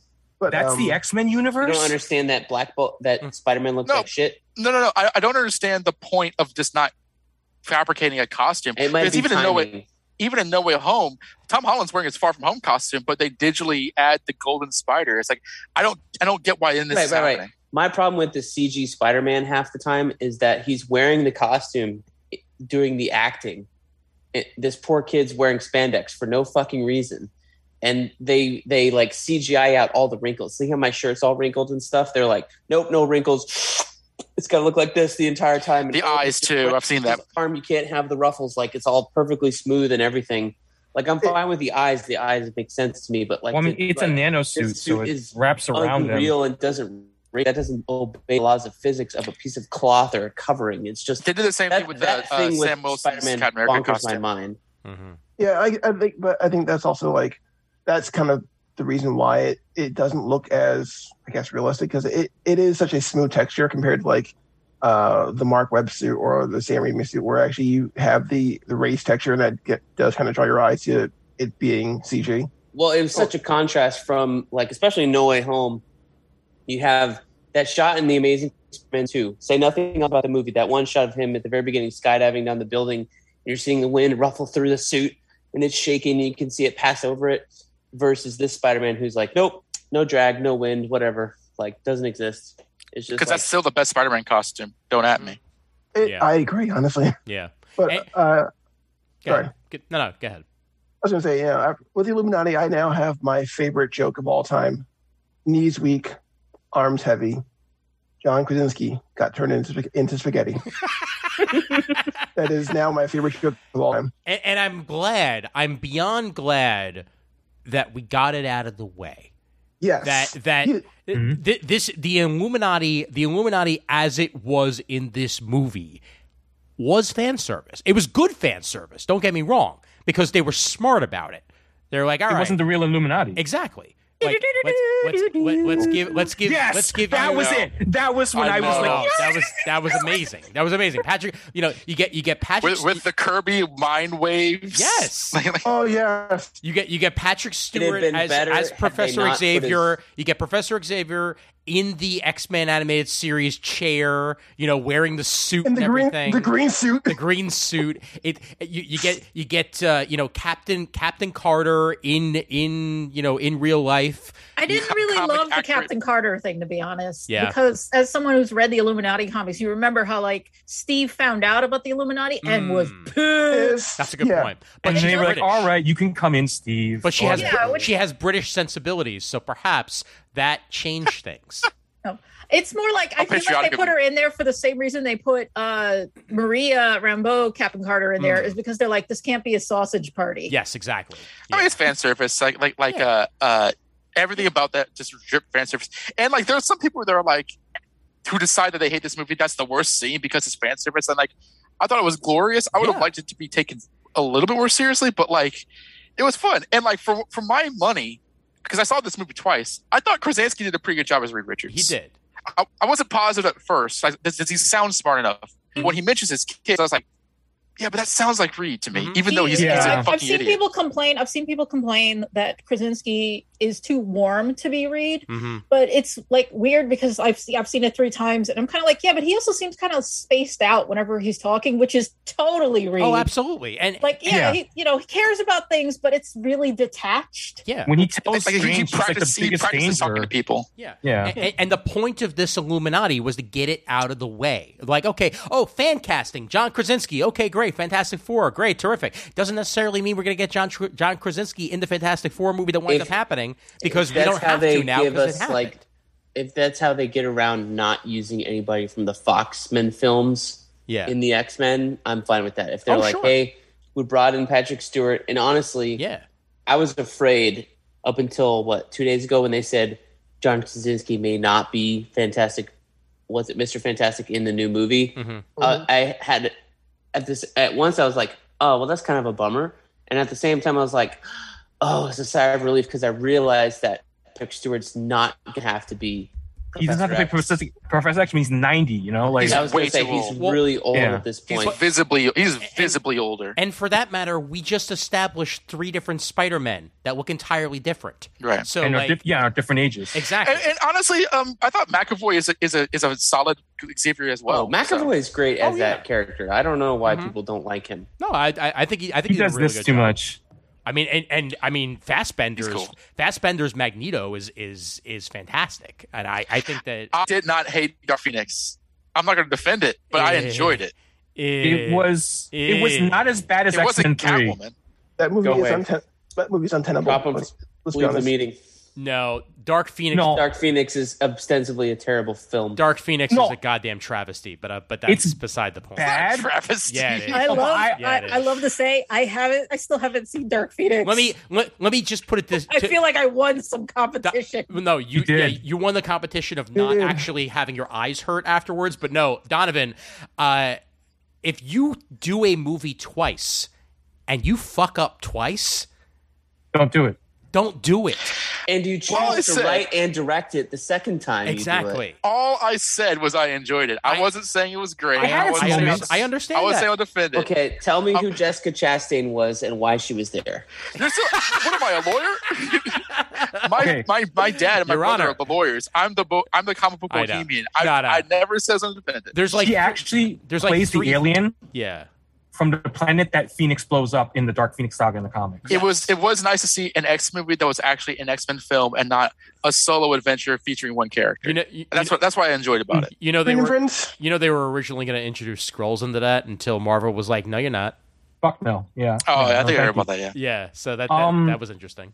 decent. Mr. Fantastic costume, by the way. Oh yeah, no, I like it. Nothing It wrong looks with it. like it's the Boss Logic costume. That's pretty what it's I was what it going to is. say, I Yeah. think Boss Logic does work for Marvel from time to time, just doesn't tell you. Doesn't it? Doesn't it? It's also reminiscent to. I mean, at least with the 4 and whatnot, to Brian Hitch's design a little bit. A little bit, yeah. When he was on the. I gotta say, when they name checked the Baxter Foundation with Christine earlier, Yeah. and I was thinking, oh, is it gonna be Reed Richards? I thought they might bring back Yoan Gruffudd. So when it was Krasinski, I was doubly shocked. Yeah, that would have been interesting. Yeah. That He's would've I been- gotta say, Rise of the Silver Surfer is still a guilty pleasure for me. Yeah, except for Galactus Cloud. Everything Except but for Galactus Galactus, Cloud. but Yeah, Yeah. you Go got check Doug it out. It's Jones- actually not that terrible. you got Yeah. Doug The Jones whole doing beginning of that Silver movie is Surfer great. with Lawrence Fishburne, and you still got Chris Evans in it. Come on, this redeeming Chris Evans quality as for my Super wife. Skrull. Yeah. There's nothing wrong. There's nothing wrong Oh, yeah. with the Tim Story Fantastic Four at all. Like it is still. I wouldn't say like- there's nothing wrong, There's- but There's There are a things couple wrong of with the things. The But not extended version of the first film is one that should have been released. That's Doctor Doom better than the original still cut. ain't great no matter which way you slice it, and we need a good Thing Doctor and Doom. Human Torch are perfect. Yes. The tone is better than not good. Yeah. Silver Surfer was pretty good, Yeah. but obviously there's huge rooms for improvement that hopefully the next films will take and understand Yeah. and ignore completely the Josh Trank stuff. Yeah, I mean, but there's something comforting about the fact that it's a family film. It's a family first movie. I'm like, all right, sure. cool. That's what I want from my Yeah. from my Fantastic Yeah, Four. for what it was solid. I just It wasn't great, but it wanted was solid. I just wanted Dr. Nip Tuck Doom to be better. That's all. Like some of Yeah, my best they pictures. don't do him any of justice. People on this call are wearing that Silver Surfer T-shirt at MegaCon 2008. that is very true. True. Very You are true. absolutely right about that. Yes. Yeah, that reminds me of. Well, this is also this goes back to what I was saying earlier in the show. Is that like we can't just kind of like just write off everything that had in the past. No, and you like can't. Krasinski is not like And it's you know, not a what I was bazillion doing, times. Donovan. right. I'm just saying, the Tim Story movies Yeah. had their pluses and minuses. They're not the worst. They're not the best. Definitely. Oh yeah, no. I mean, hell, I have redeeming qualities about freaking Ben Affleck's Daredevil. Like, there's scenes in that I like, even though most You of the movie is stopped trash. after when you said I have redeeming qualities. Yeah, it's stopped right Jennifer there. Garner in tight pants. That's the No, Honestly, Affleck, that the director's cut's fine. Yeah, it's actually a movie in a director's cut. Yeah, I know. Listen, Tell me how that guy also directed Ghost Rider. And They're- Electra. It Ghost Rider sucks. Here's the thing: Catwoman sucks. Like that single Halle Berry movie, Yes. I can't say anything good about it. Yes. But most movies are not that. yes. I can say one good thing: that Halle Berry showed up to collect her Razzie. Yes, you're absolutely right. good for her. When it was too late. What wasn't it like? Was it the same year she won her Oscar? Or? Yes, it was the same year. That's what I thought. Yeah, so She showed up to accept the Razzie, Oscar in hand. good. I believe. Good for I think her. so. If she didn't win the Oscar, you think she gets the Razzie though? I think so. yeah. I think so. Okay. Yeah, Okay. definitely. I think the Oscar helps in getting the Razzie though. I think that's a Yeah. huge. It's like, hey, I'll take the Razzie. Oh, what's this? Oh, it's my Oscar. I'm sorry. I'm sorry. I'm sorry. I should've just dropped brought my this here, big Oscar. Yeah, exactly. Like, it's nice to have that though as a backup. You know, like, sure, I got a Razzie, but I'm also recognized as the best actress in this movie. You know, for this year. So, Well, I'm super glad that we're in the Wong cinematic universe. That we're I know, right? all Wong all the time, baby. Like he should be Listen, in everything. He's the amazing. glue. Wong and Shang-Chi are going to be the glue. I keep saying this. No one listens to me. Wong and Shang-Chi are the glue of the next phase. Yeah. All right. What if Wong shows up in Shang-Chi 2 as a villain? Oh, the Darkhold got him. And, like, we got to kill him. And that's our story. Then Shang-Chi uses the 10 rings to rip a hole in reality with America Chavez's help. And that's a good Wong. Keeps that Wong, gets rid of the other Wong, and I'm still good with it. No, because only a good Wong can make her white. Okay, that's well. Listen. That's All right, fine. Do you think if they had a multiverse Wong, they would show up and be like, "Hey, Wong, how's it?" Oh, never mind. Wrong Wong. Listen, the only reason I'll let this go is if I play the new Wong. Wrong. Then we're all good. Wong. I will be the wrong Wong. Can we talk about Charlize Theron for a minute? And As Clea? Oh my terrible. god, perfect. Yeah, she was great on The Boys. Yes. Yeah, boy, she was great.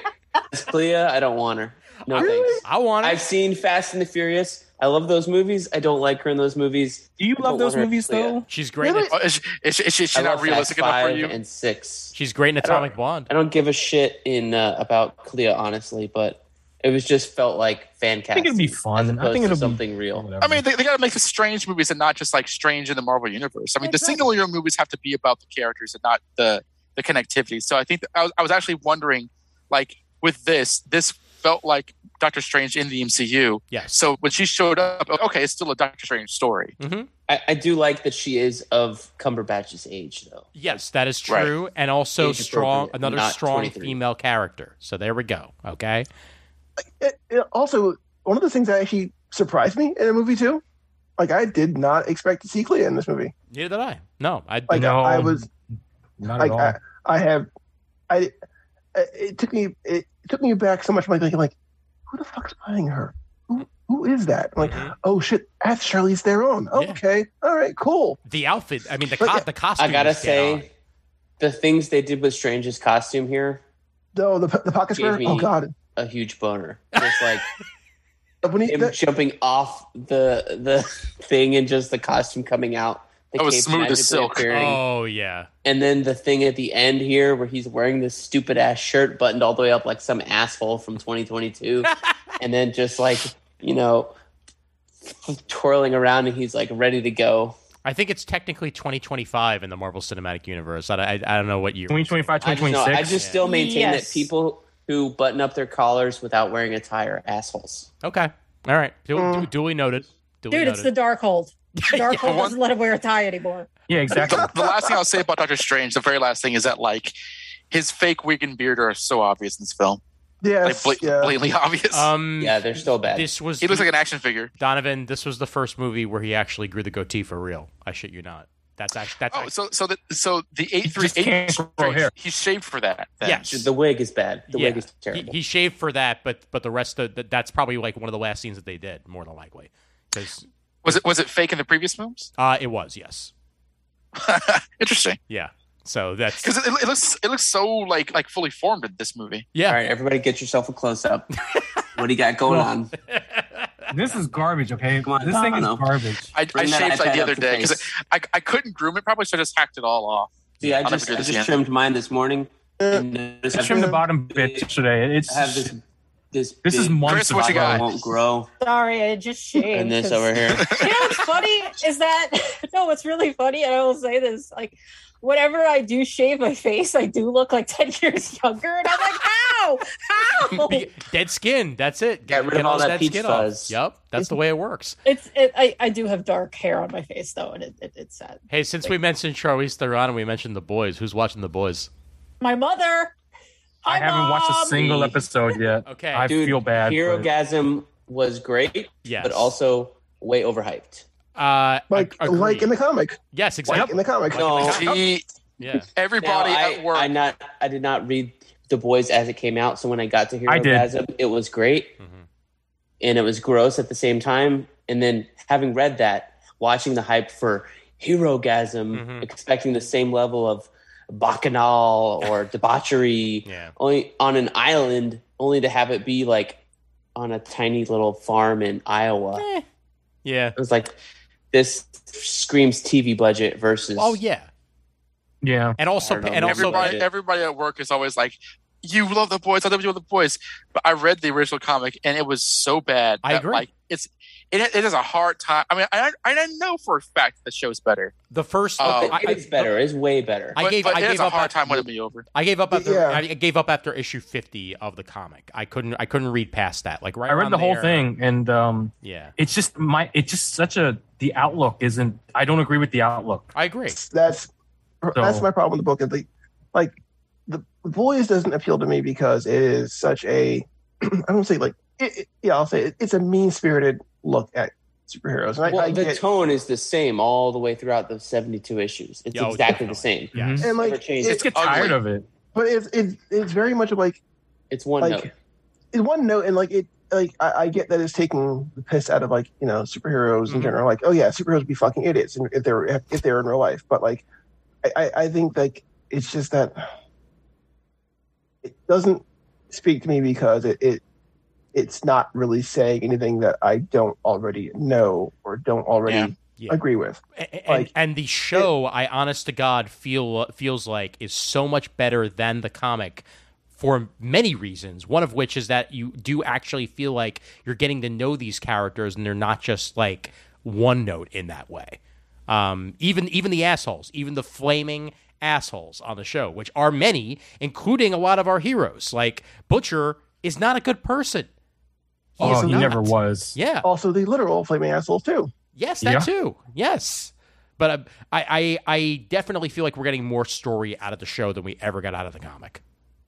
I mean, More story, more that's been enough characterization, confirmed. sure. I mean, I can't speak to the show, and I know that like I think you guys have talked about wanting to talk about it, but I'll just say that like I've been in my like optimism mode this year. Mm-hmm. Like I truly, genuinely, really loved like Turning Red, and I'm much great. more kind of on that vibe than Mm-hmm. like seeing like them the All-Stars fan scene with like the girl on the rooftop. Like I get that like that this kind of show is necessary, this kind of storytelling to like sort of subvert the genre and twist it to kind of tell stories about it. But I mean that's like really grim, and like with the Supreme Court running rampant and like living in like a red state and stuff, like I don't need that in my media. That's fine. Which isn't to say that like this doesn't deserve to be here. It's just like personally for me, it's not. I'm not of this conversation. I'll take my violence with Arnold Schwarzenegger and laugh at it rather than live with it in real life and in the media. I'm a very vulnerable person in a pandemic that's still going on, and I'm bleeding from my left eye. I want to have fun. Yeah. I don't need to criticize all these icons that I grew up enjoying. I just want to relax. You want to have fun. Umbrella Academy season 3 is. I still watch the first. I know you do, Raph. You never watch anything. What I will say is, again, take the basic premise of the comic and then go in a separate direction. They're the same characters. I still finished reading the comic. Yeah, they're different enough to still have the heart of the characters, but go where they need to go. And So you're telling me Yes. the one indie comic you made me read yes, and that I really liked from our review corner, yes, and they took the theme and they took the style and Yes. they threw it out the fucking window. no, not at all. And you The want me to enjoy it? style's still there, dude. Style's still there, and actually, so are the basis of the characters. So's the basic premise of the show. So's like so much of the story, but also it does its own thing, like any good TV show should. You shouldn't be beholden entirely to the source material, no matter what. Otherwise, you just read the damn comic.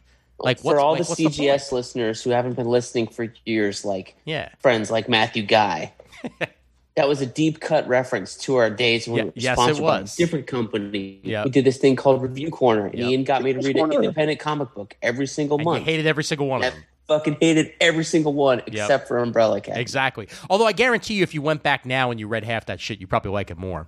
I don't think I would enjoy Beast of Burden or the Doctor Who comic still. Okay. I like Beast of Burden. You might actually like. You might actually like Beast of Burden. It's horror animals. What's Yeah. not to like about animals? You wouldn't like Doctor Who though, but yeah, Beast of Burden you may very well like. But Chris, how far into season 3 are you at this point? I think it was episode 4. So way at the back at the beginning of this, you mentioned Murd. Like I had a Murd moment today because I'm watching these episodes and they walk up to the Hotel Oblivion. And I'm like, oh, are they actually doing the third story arc of the comic? The one I haven't read. Wait a minute. And That I third go story under arc is bad though. I go down to my coffee table and I dig out and I find issue 2 and 3. I've been sitting there since they came out. I haven't read them, and I'm like, shit. I haven't read Umbrella Academy since the first volume, and that was back in 2000. Where the first volume was released. I think so. one That's is great. also why 2 is great. The third volume, Hotel Oblivion, was just a mishmash to me. To me, I don't know about you, Ian, but they took like almost way too much time off in between volumes that. I feel like they lost a lot of steam in that third comic volume. Which is another reason why I'm glad that the show is just, it's taking basic concepts and premises and then making its own story out of it, because I think that what you get out of this third season continues the character arcs and the development while also introducing, slight spoiler, the world is just basically reshaped after the end of season 2, and they land and they're no longer at home like they should be. It's basically the Sparrows world, and something happened where the Umbrellas basically never got together, and instead the Sparrows are living in their house, and we go from there, and we find out more about the Sparrows themselves, and who they are, why they are, and also why the world may potentially be ending again in season 3. But that's honestly, they do a good job of building it, and that's really all they had to do. I'll also point out they have to do things differently because season 3, of course, deals with the fact that Elliot Page has transitioned. Yes, that is true. So they want to have the character transition. Mm-hmm. So they actually write that in rather than just doing it. And I feel like they did have to address it, considering that the character of Vanya is very unique. Definitely. In a way. She was the driving force of the first volume of the comic. Mm-hmm. So, they can't just kind of be like, oh, yeah, Vanya is Victor now, and just like ignore it. I thought most of the scenes that I've seen so far have been pretty nice, though I will admit I'm getting tired of the thank you for telling me your truth thing is just really grating. I don't know. That's something people type. That's not what they say. Yeah. As someone who never actually came out of the closet, I'm a little baffled by that whole thing. So I'll admit, I'm not the best person to really talk about that. As I joke, it's don't have to come out of the closet if you were never in there. They don't really harp on it too much. Once he gets settled, basically, it's Victor is Victor, and that's what the character is now. And then they basically move on from there to the actual story arc for Victor and the rest of the characters. So yeah, getting there is the somewhat clunky part. Better hair, at least. Very true. Yes. Yep. Although you can also tell where he was in transition by what scenes are when and what his voice sounds like. But that's Interesting. That's all part of it. I was researching for a podcast episode that just came out that we did on my own show, and I was watching Elliot Page's old show Gaycation, which was a Vice show. Yeah. And when he and friend Ian went into Japan, and this is before Elliot transitioned, but there were interesting moments in that episode, like the reading hentai and stuff, and or something, and then Elliot said stuff like, "Oh, this makes me want to have a dick" or whatever. And it's like, oh, that's something to notice, like something that is impossible in to just skim over. retrospect. Yeah. I'm really serious. Well, Wait, so you were talking about this on your podcast? I didn't mention that, but Okay. that episode. He's way more safer on his own podcast. Than Well, ours. but didn't you also talk about on your I won't say podcast? in 2008, how four young men survived. For fuck's sake. God damn it, Raph. So I actually forgot to mention that, Okay, that's fine. but I told my co-host about it after the recording, and like we were just like LOLing about it. I 'Cause feel it's- like we're so are we going to LOL-able. edit this out of the final thing, or are we going to explain it? Just end on this. We'll explain it because, frankly, Yeah, that might be the good way to end this show because I'll point out we've been. oh, going I on a know, while now. I know, yeah, Surprise, we went over. MegaCon. I'll just paint a picture. Yeah, We were at MegaCon, yes, and this is where Brett learned of what Yuri and Yaoi was Yes. in Japanese manga. yes, indeed. But I only learned about it 5 days after the earlier. fact, in the post-visit recording on a different episode of Comic Timing when these guys told this story, and I went, "What the fuck is that? And what were you guys talking about? And what is Yuri and what is Yaoi?" And then they explained this whole story to me, and they explained to me what Yuri and Yaoi was. Yes, And I was like, Art, Brent. "A what?" yes. Oh, Girl on girl or guy on guy. Now this was when it comes to manga. 2008 or 9. Eight. Yes. 8. I just started working in Midtown. Yeah. Yeah, this was the year that So in the year of I- wokeism, this was a long time ago. So My birthday. It was the weekend of my birthday. Iron Man had just come out and we went to Florida. Mhm. Actually, Iron Man had not come out yet. Iron Man No, was it was about to come out. May. It had not. Yeah. this is March. MegaCon Yeah. was always in March until they moved it a few years ago. And yeah, it was my birthday weekend because I remember because we did like a birthday dinner. Yeah, we went to fucking Fridays. We didn't go to Friday. Yeah, we did, didn't we? Oh No, we we went- went. No, we went to that Fridays. biker bar. With I thought the we went to CGS guys. Oh, yeah, we Right. did go to CGS. Fridays guys. was CGS. Yeah, that's right. But for you and then we guys, went to the biker bar with Adam and Comfort. Right? and then we. No. What year did we Fridays do? with- What year did we do Steak and Ale? That was the same year. That was the last year of Okay. Steak and Ale. Got it. Okay. We did steak and ale like the night before. Yeah. And then That we did wasn't with me. hibachi the last night. Oh, No, okay. we did hibachi with you. Got it. Yeah. Yeah. Oh, it was all really good. Oh, That's yeah. what I remember. The food was Mhm. really good. Yep. Except for But, Fridays. But oh god, so what was it? So that was it that Saturday or was it that Friday that happened? I think it was. It was a Saturday and a Saturday. Sunday. Yeah. Because there was one on So- Sunday too. Yeah, so Saturday we were leaving the con. It was about 5 or 6 o'clock in the afternoon. And BK had just interviewed Mark Wade. Yes. And we were riding Yeah, it was one of the high. last things we Mhm. did. Yep. We were walking out. walking out, riding high, and the way you left the con at the time was you had to go up the escalator Mm-hmm. because it was below ground level, Yes. and we were there, and you didn't really hear much, but there was a little din of like Yuri, Yuri, Yuri, and I'm like, oh, that's weird. Okay, cool, whatever. And as we began to crest up the escalator, Full it blown. just got yell. louder and louder. And then all of a sudden the escalator stopped moving. Oh. That means you got off the escalator. Uh-huh. No. It stopped moving because the amount of people were being blocked by the chants. By the chanting crowd, yes. Uh-huh.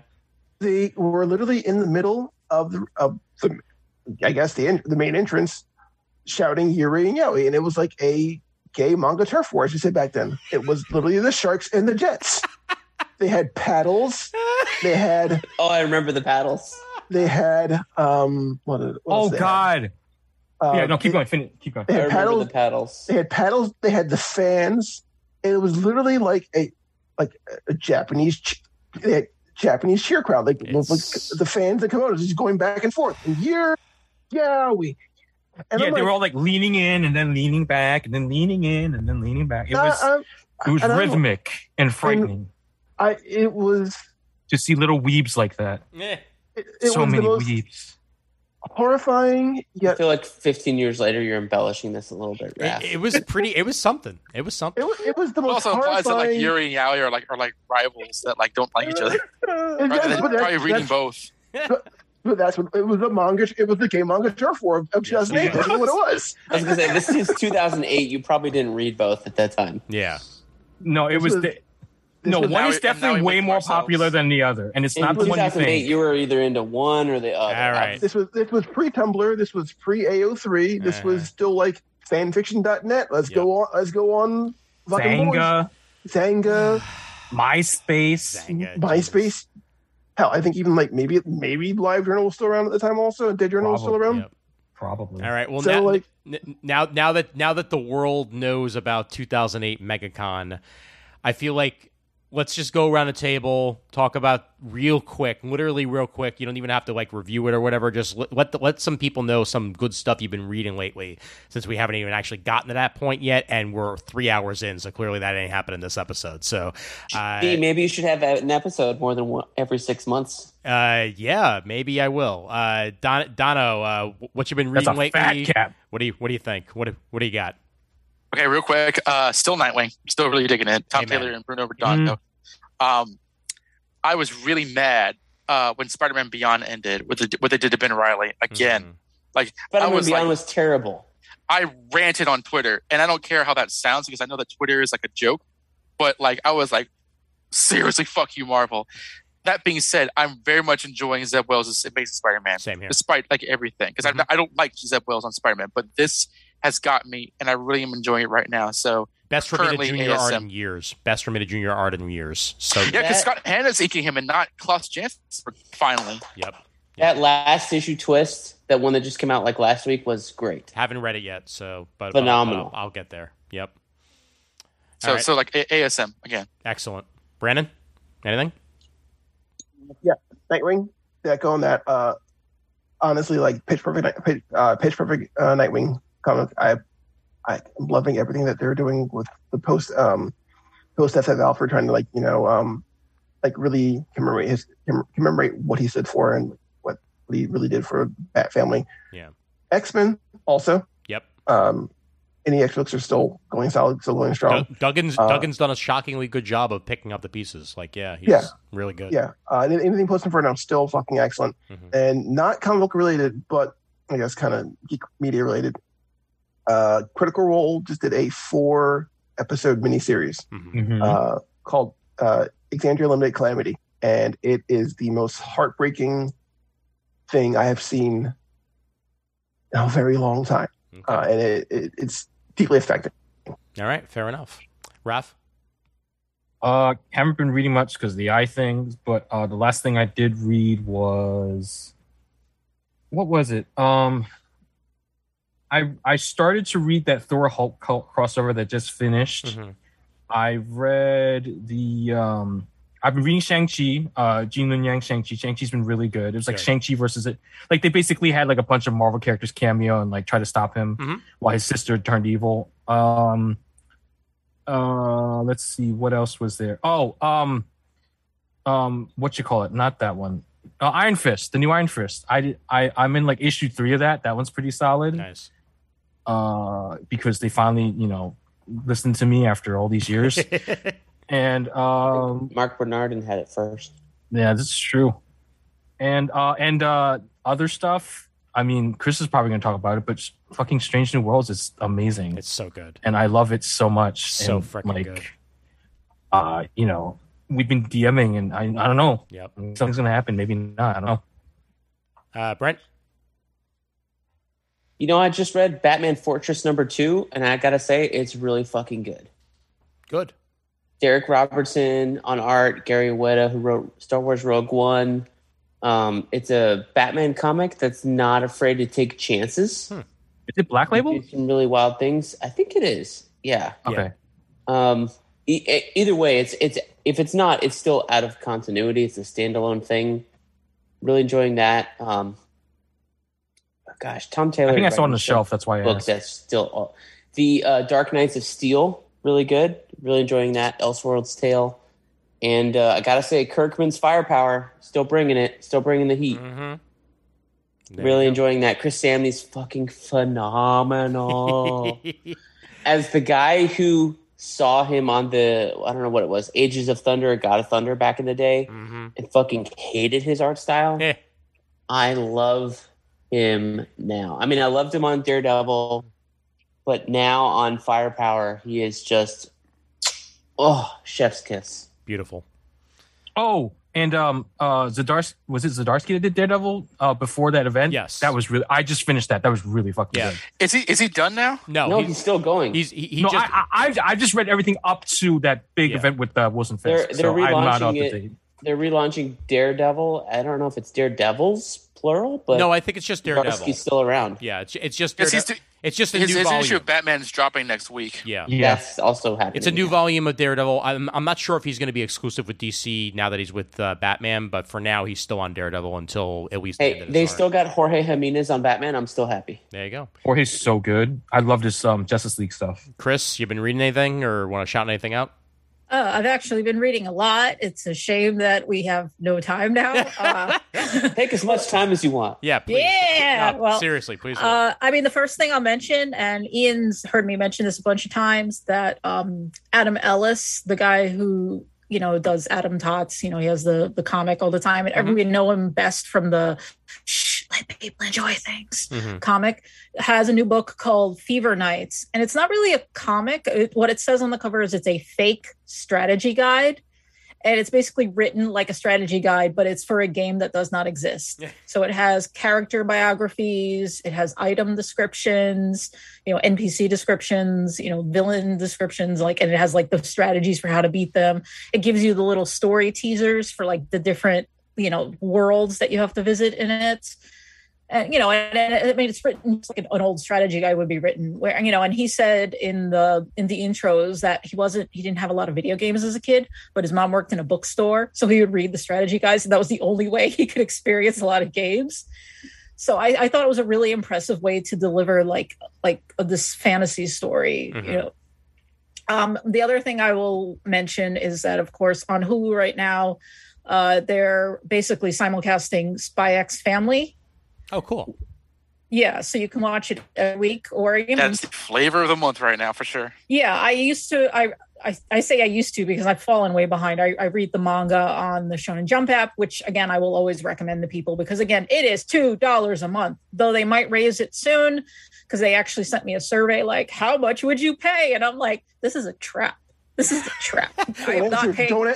Don't you dare answer. I would pay 50 cents. I would pay exactly 50 cents. I was like, $3. That's it. Because I know some people are going to be like $1. And I'm like, no, don't do this, man. As long as it doesn't go above $5, I'm actually fine with it. But Spy X Family, just to give the short description, is you think of it as it's like Mr. and Mrs. Smith, where there's a spy and he needs to get close to the prime minister of the opposing country. And the only way to do that is by meeting the guy at a social event for the guy's kid's school. So he has to adopt a kid, get her into the school, get her into the special social mixers for the high achieving students.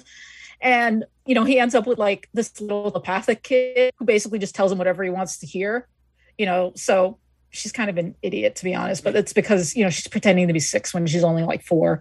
Also, it's the summer of Chris. I am taking the summer off, so I am just not working. Summer of Chris. Yeah, summer of Chris.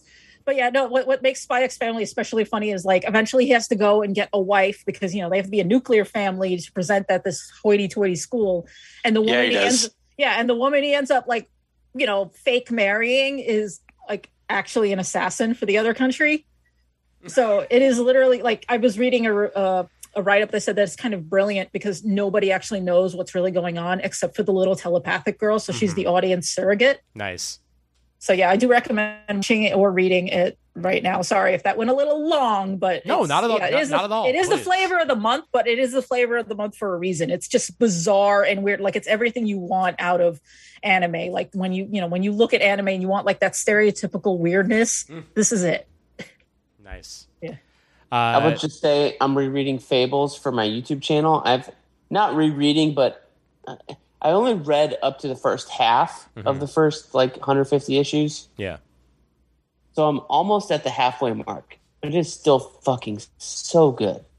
Yeah. That first half is so fucking good. I need to actually finish it because I never did, and I finished it.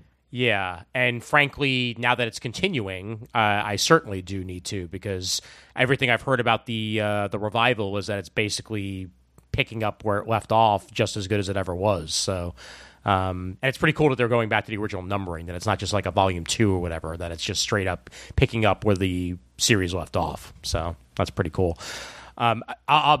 Recent reads for me and things that I recommend. Obviously, I'm on the Nightwing train. Also, the Son of Kal-El series. Also, the Tom Taylor's writing continues to be terrific stuff.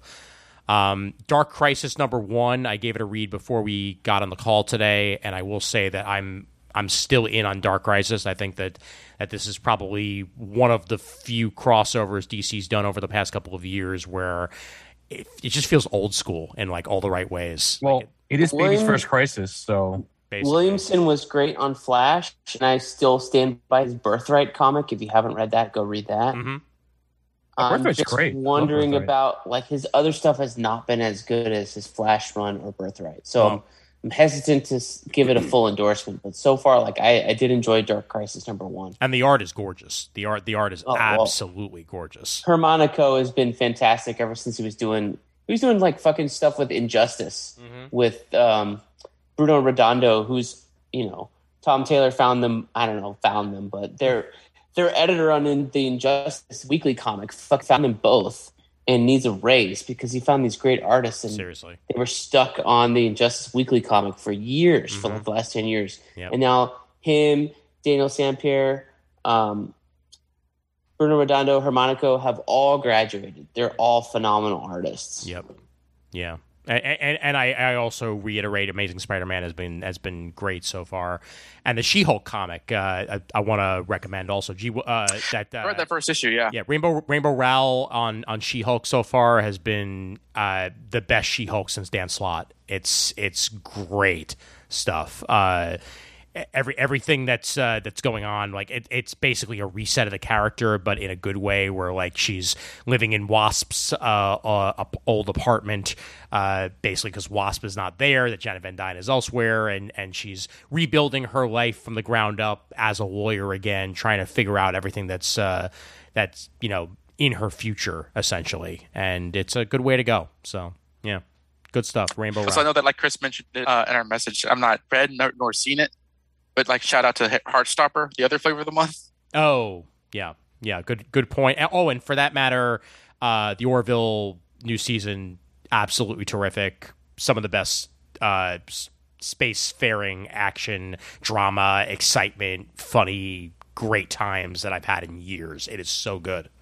Yeah, I haven't watched the Heartstopper yet. I didn't really. I've been on vacation this past few days, so I haven't gotten really around. I mean, mind you, it came out before that, but I wanted to watch it a little bit before the show, but we're not really having a lot of time. Yeah. I do want to mention before we sign off that yes, I was in Toronto, so it became a mini comics vacation because I wanted to go to Casa Loma ever since I read Scott Pilgrim, and then I got so excited when I was walking up the street and I saw the stairs. I was like, it was a thrill. I was like, Chris Evans can't grind down these. There's little bumps all over the railings. He would have freaking died at the top of them. That's why him making as far as is epic. Yeah. So did you ever see a girl with hair like this? You mean Ramona Flowers? Yeah, her. Yeah, I might have. I tried to go to the Beguiling, but they're actually not open for in-person shopping. They're like most of the week, which kind of annoyed the shit out of me. Yeah. I did go to the TCAF like official store. That's like called like Pages and Panels, I think. Mm-hmm. And it's actually a very nice store. They didn't have as many zines as I wanted, but it was a nice little store. Nice. I'm just that shout out. I figure it's relevant, because again, I just came back from there, and that was my little I'm going to be a comics nerd. I tried to go to 1811 Comics while I was up in Buffalo this last weekend, but they were closed for vacation. But they're inside of an old mill. In one of the historic areas of Buffalo, and you were able to still walk inside on the first floor, and there was this awesome standee of movie Spider-Man in the ice cream robe for the ice cream place that's also in the same building. So well, that's not the original. No, it's not. That's like Spider-Man 2, I think. Yeah. Mm-hmm. That looks like Spider-Man 2 to me. Yep. Yeah, the original that was at my store for a long time. Yeah. The original was at Midtown Forever, and I know it anywhere. Yeah, there were some of the other images that I got pictures of. Like, there's all these awesome pictures on the wall of the guy who owns the place, and some Simpsons art and people that he's met. Signed Adam West also that I got a picture that I didn't get a picture of. But then there's these very, very cool Groot and. Can you throw up the photo I sent you from the beguiling? Actually, since you disabled screen sharing, like the evil puppet master. Yeah, let me see if I could find it real quick in Messenger. But how long ago was that? That was a while. Oh yeah, Monday. It was Monday, dude. Yes, Monday. Oh, I do want to ask, while Ian's looking, what do you guys consider the most famous comic shops in the world? That's an excellent question. That's a very good question. Yeah, I know that could turn into a whole show on its own, but just off the top. Midtown and Mile High. I visited Midtown for the first time in April when I was visiting in New York. Something you knew me. I would say Golden Apple, but I don't know if that exists anymore. I think it kind of still does. I think it does. Yeah. How famous is Miss Secret Stash? Only if you're pretty famous. No, I've been there. It's small. It's smaller than you'd think it'd be. It is. I was almost on their reality show. Same here. High five. What did we're they gonna just do move a to a bigger rivalry. place? Yeah. The original location's small. Is this it? This is it, right? Well, I'm sorry, What is that? that's it. Yep. Yeah. Yeah, that's what it looks like. Basically, you can pick up your list, but you can't actually do any in-store browsing. But I was mostly annoyed because I was like, it's one of the most famous shops in North America, if not the world. Why are you doing this to me? I think they switched a while ago. I think I was still at Diamond when they switched to this system. Really? If I remember right. Interesting. So it's been a couple of years that they've been like, because I think they just decided to switch models because it wasn't working out for them. Oh, I could be wrong. I went to this shop in Melbourne, Florida, which is like on the beach last week, and they had an entire wall of DC trades, an entire wall of Marvel trades, and it was all up to date, and they had all the old stuff too, and I was really impressed. Nice compared to the fucking chain here in Orlando, which is terrible. I'll add Forbidden Planet and Isotope to the list as well. I think Tefal. Tefal. World. Yep, Tefal is pretty high up there too. I guess I would have said Meltdown, but they're gone. DCBS. Yeah.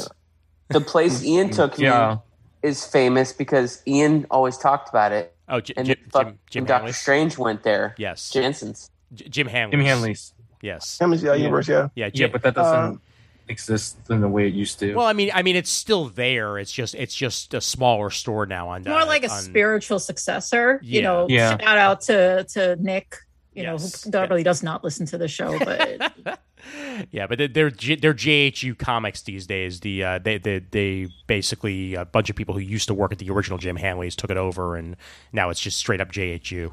So I guess for being local, I'll say Amalgam Comics Philadelphia, since that was probably I think that's the first Black owned. I still want to go. I haven't been yet. Yeah, nice. I didn't get a chance to go there when I was in Philly last, but I'll definitely try to make it happen. Maybe when I'm in town for Unplugged. Ooh, yeah. We'll do a day trip. Yep, it's right there. So which will hopefully go on sale soon if it's happening. So yeah. All right, guys, we're just about at the 3-hour mark, so I'm going to call it. We'll definitely try to do this more than every 6 freaking months this time around. Maybe at least every 2 months if we can try to commit to that. Or it's like next week. Yeah, I know. Just remember, we were your original chick, not your side chick. I remember very well, Brent. Better. December 31st, baby. Yes. Look. I know we're old and busted now, but don't forget the. I'm not trading you guys in for a new model, okay? I promise. I absolutely. I mean, literally, they're all older than us. That's already happened. I just want you to drive us more often. Brent, will you just pimp your YouTube channel already? Where can they find you? You can find me at YouTube. Just search BK's Bullets, and I will be there. Excellent, Brando. Doing a podcast, or actually a live play podcast with the Wrath. Called POC. I guess we can announce it now. So hooray! Please, only crits. Yes, please only crits. It's a POC only live play D&D live play podcast. Still have some stuff on the side over here on Twitter at the Dabadon. So can I play? No. No. Can I play? I'm Jewish. Please only crits. I don't know what that means. Can I play? I'm Jewish. No? No, sorry. I would like to see an all Jew game, though. I've never played. What? Yeah. I rolled a 20. What do you want to argue with me for? All right, it's a natural 20. I don't care if it doesn't count in skill checks. See, now you just sound like David. My wife and I were watching. He is the last person I saw, so. We were watching Stranger Things season 4, and she was like, "What the fuck is this?" And I was like, "I don't know. I've never really played." 2 hours. Oh my god! I think 20-sided Dayenu. That would be the name of the old Jewish D&D group. that is a reference. That is pretty damn good, and I'm holding on to that. And nobody better steal that. Is this game based off chest hair? Because I've got as much as Donovan. Hey, yo, Donovan, what do you got? What are you pimping? Questions we don't have answers. It's my main gig. This week we just came out with an episode, essentially comparing how Japan's queer culture correlates to how they treat their queer community and how that compares to America. Nice. QNoasis.com. Also find me on Twitter at DonoDMG1 on Twitter. Thank you. Also, every time I'm always happy to be on the show. We're always happy to have you, man. Thank you for having me on. Oh, Dono, your aunt followed me on Twitter. I'm like, oh my god. Did she really? I don't think the show happens without Dono on anymore. I think you're part of the cast. Basically, I should change the opening from rotating panel to sometimes Jamal is here and sometimes he's not. That's pretty much. Yeah, it's really just Debbie Morgan, the actress. Nice. Which is fine with me. Raph? All my social medias, Raph does stuff. I have a website. I think I have to renew the thing, but whatever. It doesn't matter. It's Facebook, Twitter, Instagram. Cool. I write for some comics website or whatever occasionally. What? Lists for them. Is it a resource of comic books? It used to be. It's just CBR now. So CBR.com. What does CBR stand for? It used to stand for comic book resource. It's like KFC. They don't. You're not going to see comic book resources listed anywhere on it. I don't think. It's just CBR now. It's a pop culture site now. It's called Cool Bros Rock, CBR. Sure, there you go. Mm-hmm. Yep, exactly. I mean, I could be wrong. I haven't been on the front page in a day or two, so I don't really remember. And Chris, what do you got? A day or two. Well, since it is the summer of Chris, I don't really have any projects right now. I've just been kind of comatose for the past 2 months. You can find me at Lampbane and at Chris Naudis on Twitter. The latter, you'll probably see whatever new projects. I'll tweet them out. I'll work on some magazines and some websites and stuff. But, mostly I'm just chilling, relaxing, acting all cool. Shooting some b-ball, but I don't go to school. Yeah, it hurts me so much. I will say, and I'll say this because I want Ian to commit to it. Yes, is that Ian, me, and Raph, and maybe my mom would have a next point episode where we just talk about Star Trek and the Orville. Hell yes. that I want that. I want that happening sooner than later. So we can definitely plan that. I just need to catch up on Strange New Worlds once I'm caught up. That'll probably be the end of this week, more than likely. So. The logical snack to bring to that discussion would be to Pringles. Because once you pop, you are unable to cease. Email address for Comic Timing is comictiming@gmail.com. You can check us out at facebook.com/Comic Timing. If you want to talk more comics and comic-related stuff with us fine folks. You can also check us out at the Comic Geek Speak Supergroup, as we'll be posting this to the main Comic Geek Speak site at comicgeekspeak.com, along with our site at comictiming.net. So we thank Comic Geek Speak for allowing us to do so. I'm at Twitter at I_AM_sci-fi. And you can also follow me on Instagram at that same link. So for Casina, for Chris, for Raph, for Donovan, and for Brandon, I'm Ian Levesey reminding everybody out there that there's always time for comics.